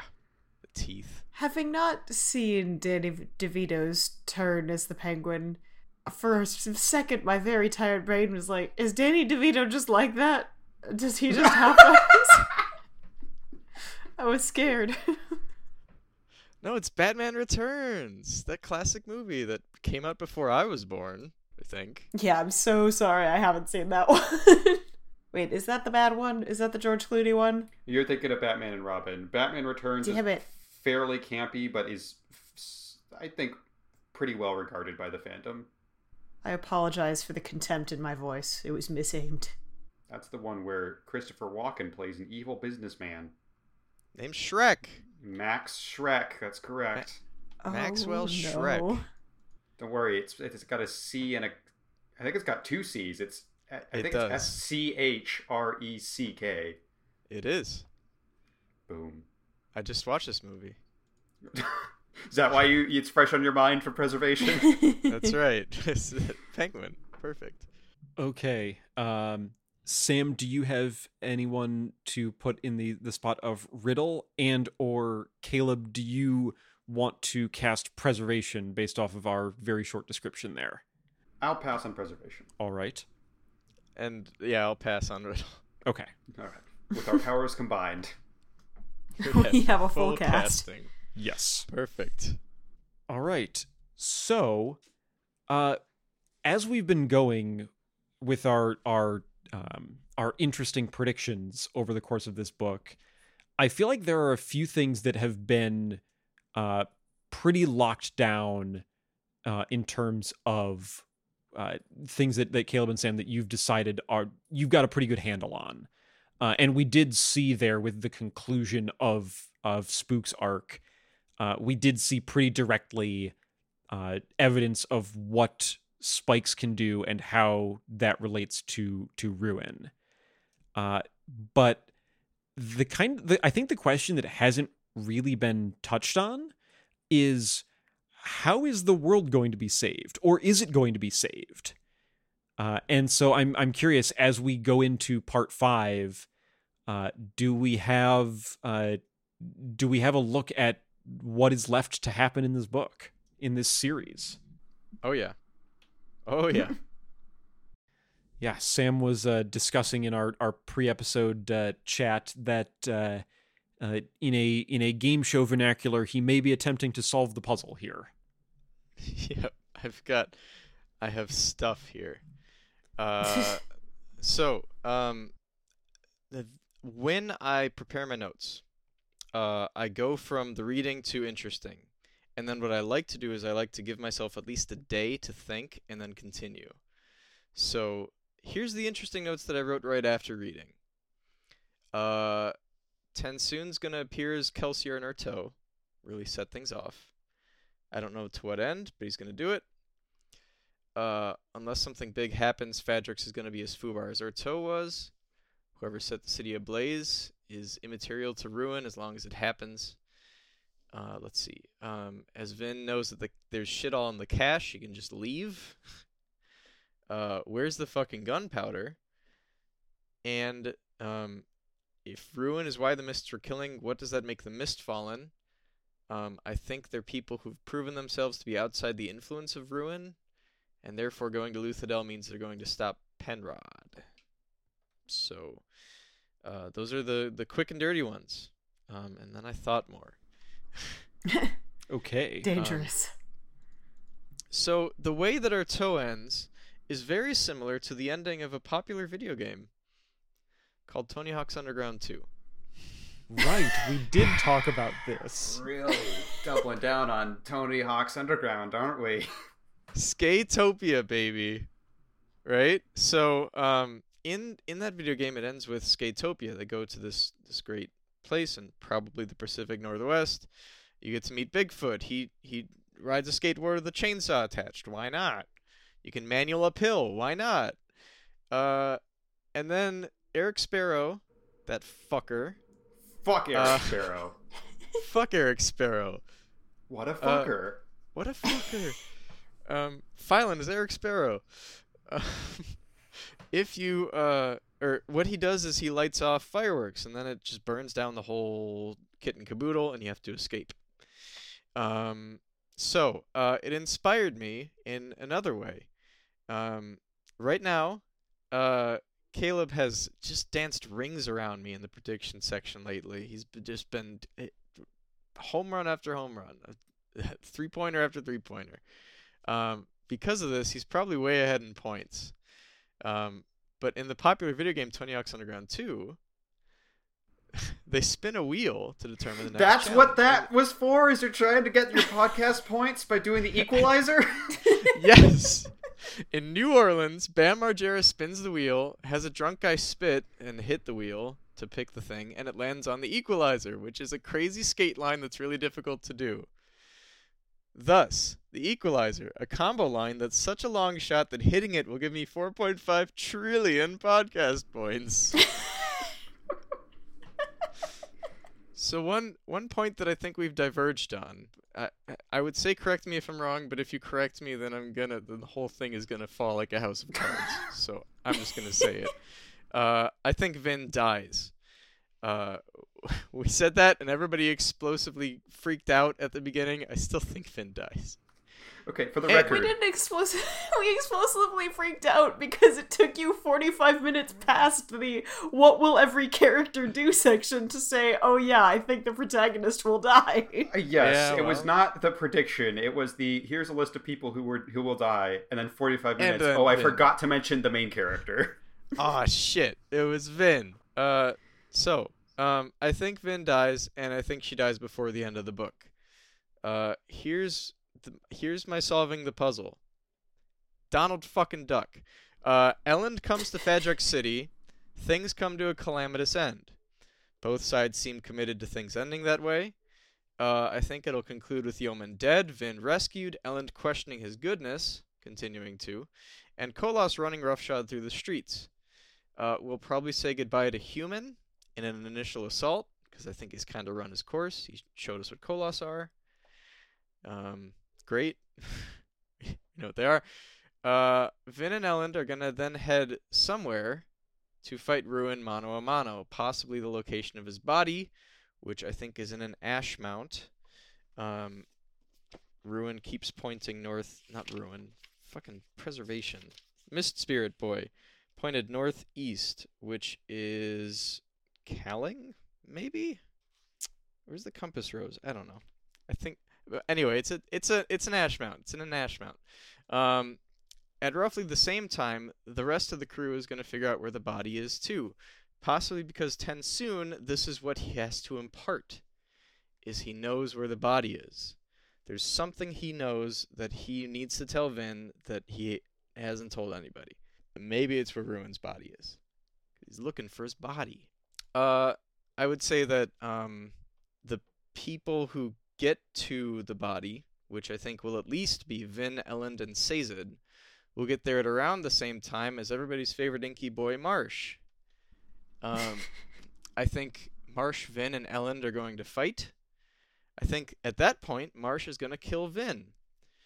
And I think that's going to snap him out of his reverie long enough to kill himself. Meanwhile, Sazed will witness all of this and realize that he has to become the hero of ages, possibly by taking Ruin's body, which is thus the I am unfortunately. Unfortunate because his friend just died, and he thought Vin was going to be the hero of ages. But she's dead, so he has to be it. Let's see. Sazed does something to banish Ruin, possibly just destroy Ruin's body after using it to reverse the fucking up of the world he caused. I think this will also open Sazed's eyes to the importance of religion, because what is religion but a set of instructions for how to run a society? Okay. He'll kind of use the tenets of the religions that he pulls together, just all the little bits, Larstaism, whatever, pull it all in, because all of it in a patchwork creates kind of a utopian vision of the world. Bam, spark the conclusion. The world didn't end, but gosh, did it ever come close. Many people died in horrifying ways, and yet the Terrace people are just fine somehow. So, to recap what just happened, we're at about the 15th hole. Whatever. It's like a 5-iron to the green, 5-iron. I pulled out a fucking driver, okay? I'm going for the 18th hole. Aimed at the 18th. If I get the 18th in 3 strokes, then that's 15, 16, 17, and 18 in a total of 3 strokes. Okay? That's how golf works. That is definitely... On the golf course where we used to work, Justin, I think you could do that technically, just based on where 15 and 18 are in relation to each other. You sure could. Sam, I have good news about the equalizer. That is not my prediction, so you don't have to worry about us guessing the exact same thing. Great. All right. Then it's set. That was also a rare time where I threw a stopwatch on Sam. You hit 7:45 in terms of talking time. Wow. All right. And I loved every second of it. Great. I like how, it's pretty clear that a lot of our plot threads and also character locations are going to probably have to start kind of collapsing in on each other. So I like the idea of, here's how we get TenSoon and the people who are in Fadrex and Marsh, and then also Sazed, are going to all potentially tie in here. I mean, the circle's closing. It is. Yeah, I will say one thing about this point in the book, and it's a good... I am glad that part 5 is so long, because normally when we get to the final part of the book, it's like most of the things are fairly wrapped up, or at the very least, we see where they're headed. In Final Empire, we kind of see where things are mostly headed. In Well of Ascension, Part 5 is practically an epilogue of here's the start of the next story. Right. And in this one, like, there's a lot of questions. I have a lot of theories that I still have hope on, but have not been, like, confirmed at all. The wild thing is, like, even though Sam and I are both pretty confident about Sazed as Hero of Ages, the idea of the Hero of Ages prophecy still being important has not even been hinted at. It really hasn't. This entire book so far. It's been mentioned in one of the Lord Ruler plates, and that's pretty much it. It hasn't even really been brought up since then. Yeah, no, that's been that's why I think this ending episode section in particular, I want to see what we think is going to happen, because there has been that kind of disconnect between, okay, we're very confident that Sazed is the Hero of Ages, and where we currently are, and the fact that the world is about to end. And like there's at least one, maybe two missing links there, it seems like, if all of those things are going to be true. All right. Yeah, so I have a full block now on our episode tracking sheet of Sam's predictions. Caleb, you said that they're at least different enough that they're not going to be a complete overlap. So what do you have for us here? Yeah, I have mine. Don't have a lot of like unified. Here's every single part of how the story will play out. Mine are a lot more sporadic. Before I get into theories, I have a couple of just like, you know, what do you call it? Not maintenance. Housekeeping? Yes, thank you very much. Some housekeeping. Questions and thoughts. One is just, I know Ruin called Vin this exact phrase, but I'm still shook by the fact that Part 4 was called Beautiful Destroyer, and there's not a single Marsh chapter in it. Like, that the phrase Beautiful Destroyer seems exactly like what all the Marsh chapters have been about. And I don't know, it was just wild to me that we didn't see any Marsh this part. Moving on, I have a moment of justification and vindication, because last time, or maybe the time before that, I don't remember, I thought to myself, Fedri, the guy who knows about the water, that asshole who wrote a lot about canals. Yeah, and I was like, I feel like we've seen that name before, and you Control-F'd it and you couldn't find it. Turns out, we have seen that name before, but also, it does make sense it didn't show up on the Control-F. Sazed did not go into too much detail about who Fedra is, but if we look at our good old friend, the map on Fadric City, Urto, we find out that the aqueduct of Urto was in fact Lord Fedra's aqueduct. That's where we've seen the name before. Of course it was the map. Of course it was the map. That's a Noted wild map slut, catch. Caleb. Yeah. Look. Living up to the brand. Yeah, we knew from episode 1 how I feel about my maps. Mm-hmm. Should have had faith. All right, now just a couple of questions I don't have any answers to. One, there is a point in this section where Elend literally refers to a volcano. Is that the first time a character has used the word volcano? Because they just always call them ash mounts, and then randomly Elend just calls it a volcano, and I don't know, that was just like I didn't know they had that terminology in this world. Good question. Let me find out. Fair enough. As you look that up, this is one that I know you can't answer for me because it's probably some Rafo. But just some thoughts I had. We get the like lore here that preservation created humans. And my question is that true for all Cosmere humans? Or is that just Scadrial humans? The weird thing is it seems like the preservation and ruin seem, just knowing where the Cosmere is going to be going, they seem fairly contained to Scadrial. So it is interesting to think about the fact that there's going to be other worlds and universes that we explore in this like wider series. How does that tie into the fact that these books have a like fairly definitive myth. Yeah, that's exactly what I was going to say. Assuming the Hero of Ages epigraph writer is correct, a literal creation myth for how humanity came to be. I'm interested to see how that ties into things. And then also the fact that preservation apparently has a body that, from what we can tell, is human-like, but it probably is not a human because preservation created the humans. it's interesting to think about what's going on here. What's going on? So I will give you a vague and non-committal answer on at least part of that, because at this point in Brandon's books, and in fact still now, that is kind of like not... There's some interesting bits about that.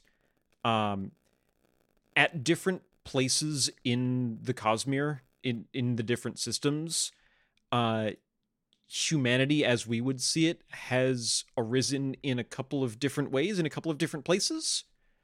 So it's possible that the creation myth as we saw in the epigraphs did actually take place on Scadrial. It's also possible that something else happened, and there's more complications that we'll learn about later. Fair enough.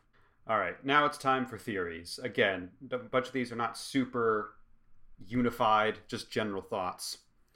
But first thing is that Kelsier had like a pretty big fake Kelsier, sorry, had a pretty big reaction when the spikes got taken out. It said he had like claws after the Quellian spike got taken out, and then he was like really angry when Spook had his spike taken out. And if Ruin is so like confident that his plans are going to work, is Urteau really that important? I don't know if it is. So I don't know if it was just frustration that he was getting so angry, or if potentially he can actually be hurt when hemalurgical things are undone. Which makes me also wonder, this is the actual like theory I'm getting at here, Marsh got one of his spikes jiggled around in the Sazed fight in Well of Ascension, and I'm curious if that's A, why he has a little bit of self-control, seems to have more self-control than most of the other Inquisitors, and maybe B, that'll end up being important that Marsh will... I'm on the fence on if he's actually going to kill himself, or if that's just his plan right now, and maybe that plan will change as more things happen, but if Marsh is super, super important to Ruin's plans, then maybe that's the key, is if Marsh can take his spikes out. Not only will that kill Marsh, but like that will actually directly hurt Ruin by doing that. Okay. Rather than just being an obstacle in the plan. So that's my thought on that. Tensoon tells people that when the mists leave, you should immediately find shelter, a place underground if possible. Which means Tensoon knows A, the mists will not last forever, and B, it's gonna be real bad when the mists stop lasting forever. So my brain is thinking that it's mostly gonna be ash mounts that cause like the actual end of the world. They're all gonna explode at once and like really cover the entire world. And by staying underground, you can survive through that. It is interesting that like Ruin was around before Rashek was, and we kind of got confirmation that the ash mounts were created because of what Rashek did to the world. So the idea that the ash mounts are like the specific weapon that Ruin will be using to end the world is interesting if he didn't like create them in the first place. So yeah, not exactly sure how that all ties in, but I think the ash mounts erupting is what's going to cause the end of the world, because let's not forget, the epigraphs specifically say, yeah, the world ended. Like, after the fact, the epigraph speaks in past tense saying that the world ended. So, clearly not everything, like, happens perfectly. But what my guess is, big picture-wise, I think they will be able to quote-unquote kill Ruin in the same way that Preservation just died. I don't know if it will require Ruin finding the body and then they kill the body, or if they can kill like the consciousness of Ruin without him getting to the body. I'm not sure. He'll probably get to the body, because then he gets to power up to his like one-winged angel final boss form, and then they kill that. But they will defeat the consciousness of Ruin. However, there will still be there were the three, I'm forgetting exactly what they are right now, but there's the three forms of every god, and some form of those gods will still be around. The smoke and ash will still destroy the world as we know it, but because there's no longer any intelligent presence behind it, because they defeat Ruin the consciousness, humanity will be able to survive by living underground, waiting for all the smoke and ash to pass, and then eventually they'll be able to come back to the surface. is what my guess is going to be there. We'll get back to that in a second. Going to Yeoman, there's been a lot of questions about, is Yeoman on the side of Ruin? Vin in this section said, I think he's just misguided. And we've been hearing that he's a good person. So I think one of two things are happening. One, he is spiked, but he will manage to unspike himself. Or he is not spiked at all, which I'm kind of hoping it's the second one, because the thing that's super interesting about Fadrix City is, even though it's ignoring the end of the world and, it's clearly not being run in a way that will help save the world, it is weird that in comparison to Urteau and Luthadel, Fadrix City is actually kind of doing okay. Like, at least it has the moment, most yeah. order to it out of all of the locations we've seen. Yeah. So that kind of tells me that maybe Yeoman is not under the control of Ruin. It is not in a chaotic and ruinous state as the rest of the world is. And there was one very specific moment, I was keyed in to look at the earring because I have the earring theory that I'm doubling down on.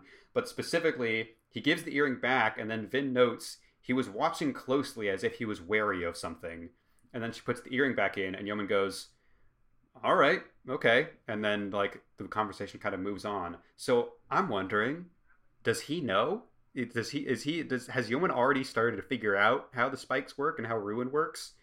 And if so, I think that would be really interesting if this is kind of the earring thing was kind of an experiment on his part to see if he could figure out how Ruin works.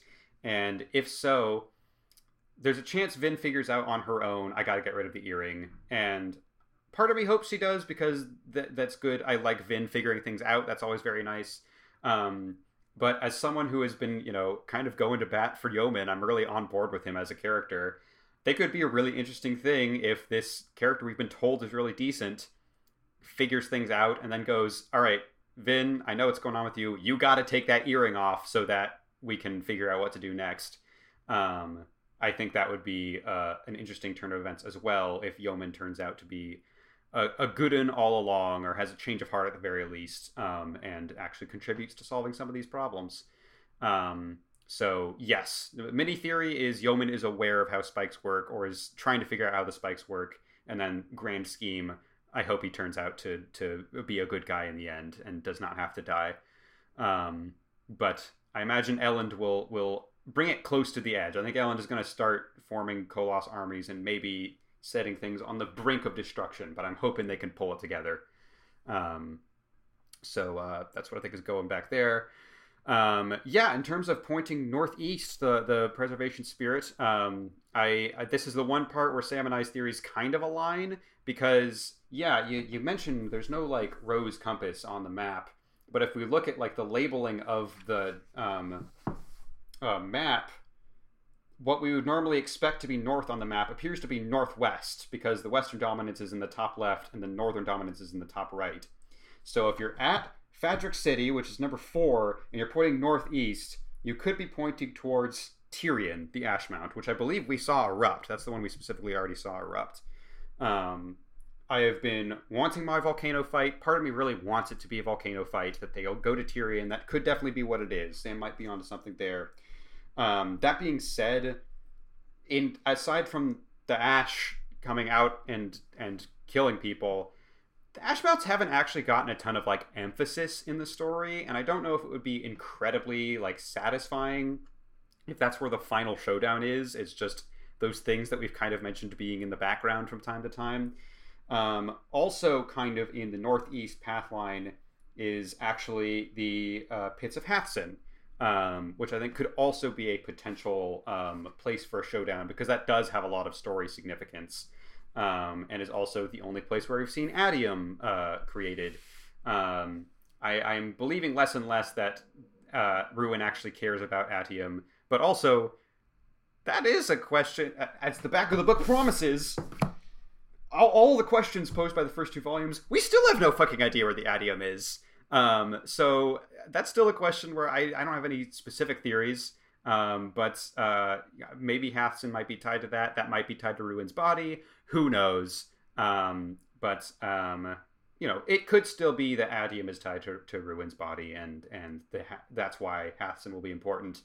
But yeah, in terms of like satisfying storylines, I feel like it would make more sense for the showdown to be a Hathsin. But man, I really want my volcano fight, so maybe it'll be Tyrion, and I'll be happy with that as well.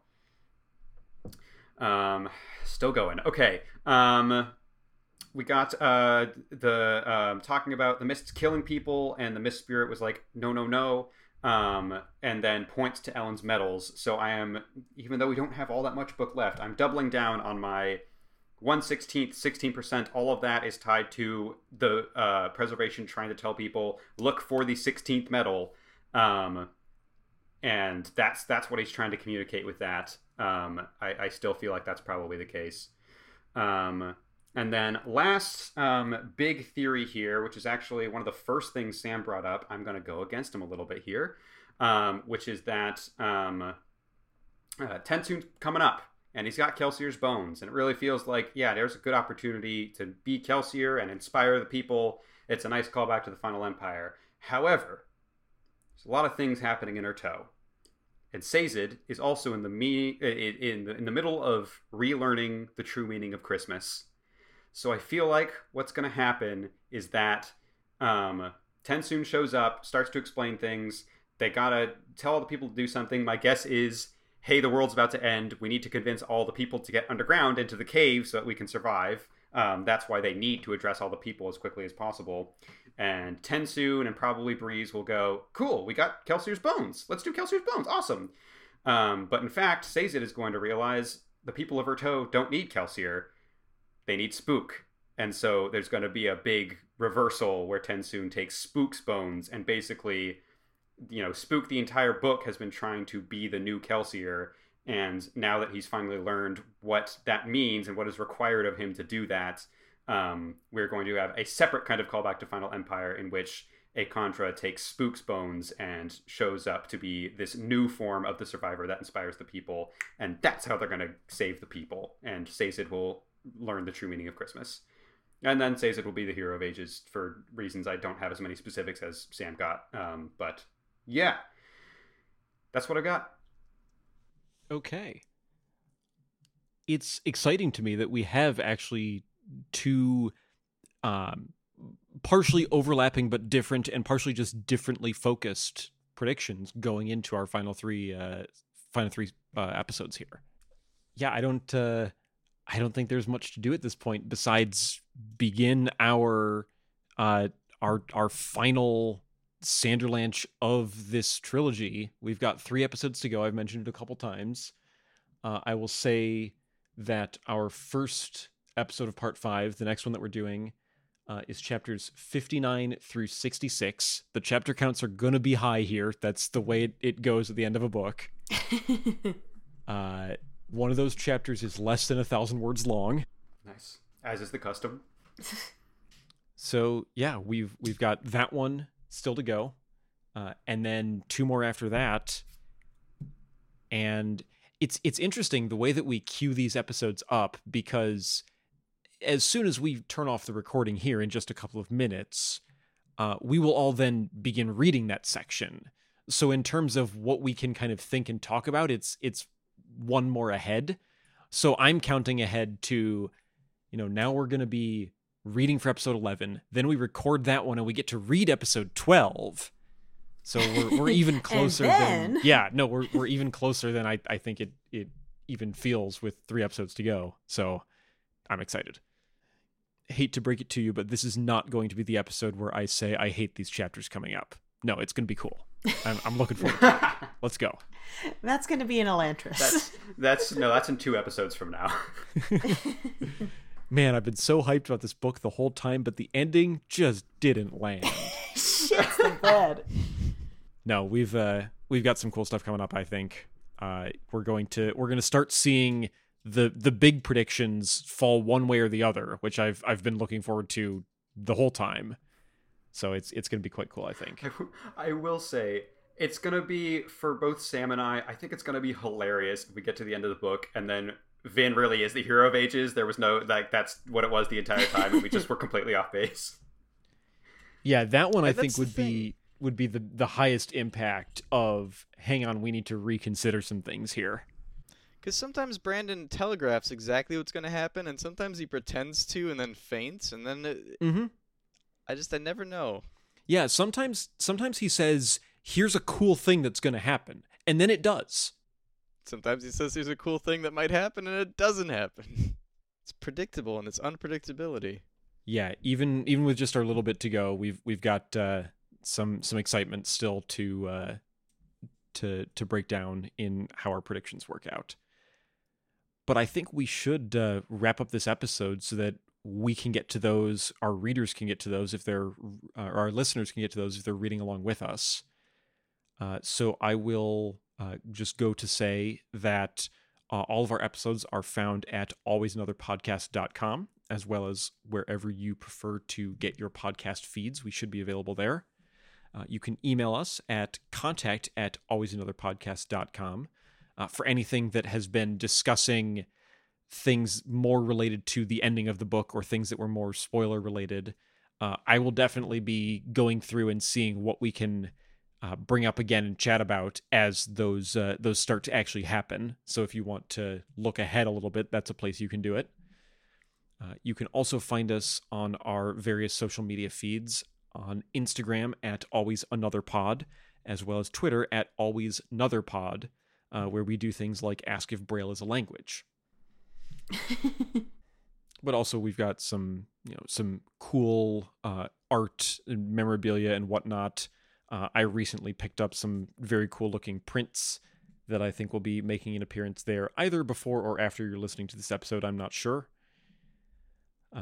But yeah, you can check us out there. You can get our next episode when it comes out a week from now as you're listening to this. And we will be moving into the final section of Hero of Ages. So we'll be back with you then. Let us all embrace the ham everlasting. Embrace the... If we picture this with an actual, shank of ham... I said what I said. It becomes... Okay. Question rescinded. I'm picturing Travis Willingham as I always am. I would embrace him. He feels like he gives good hugs.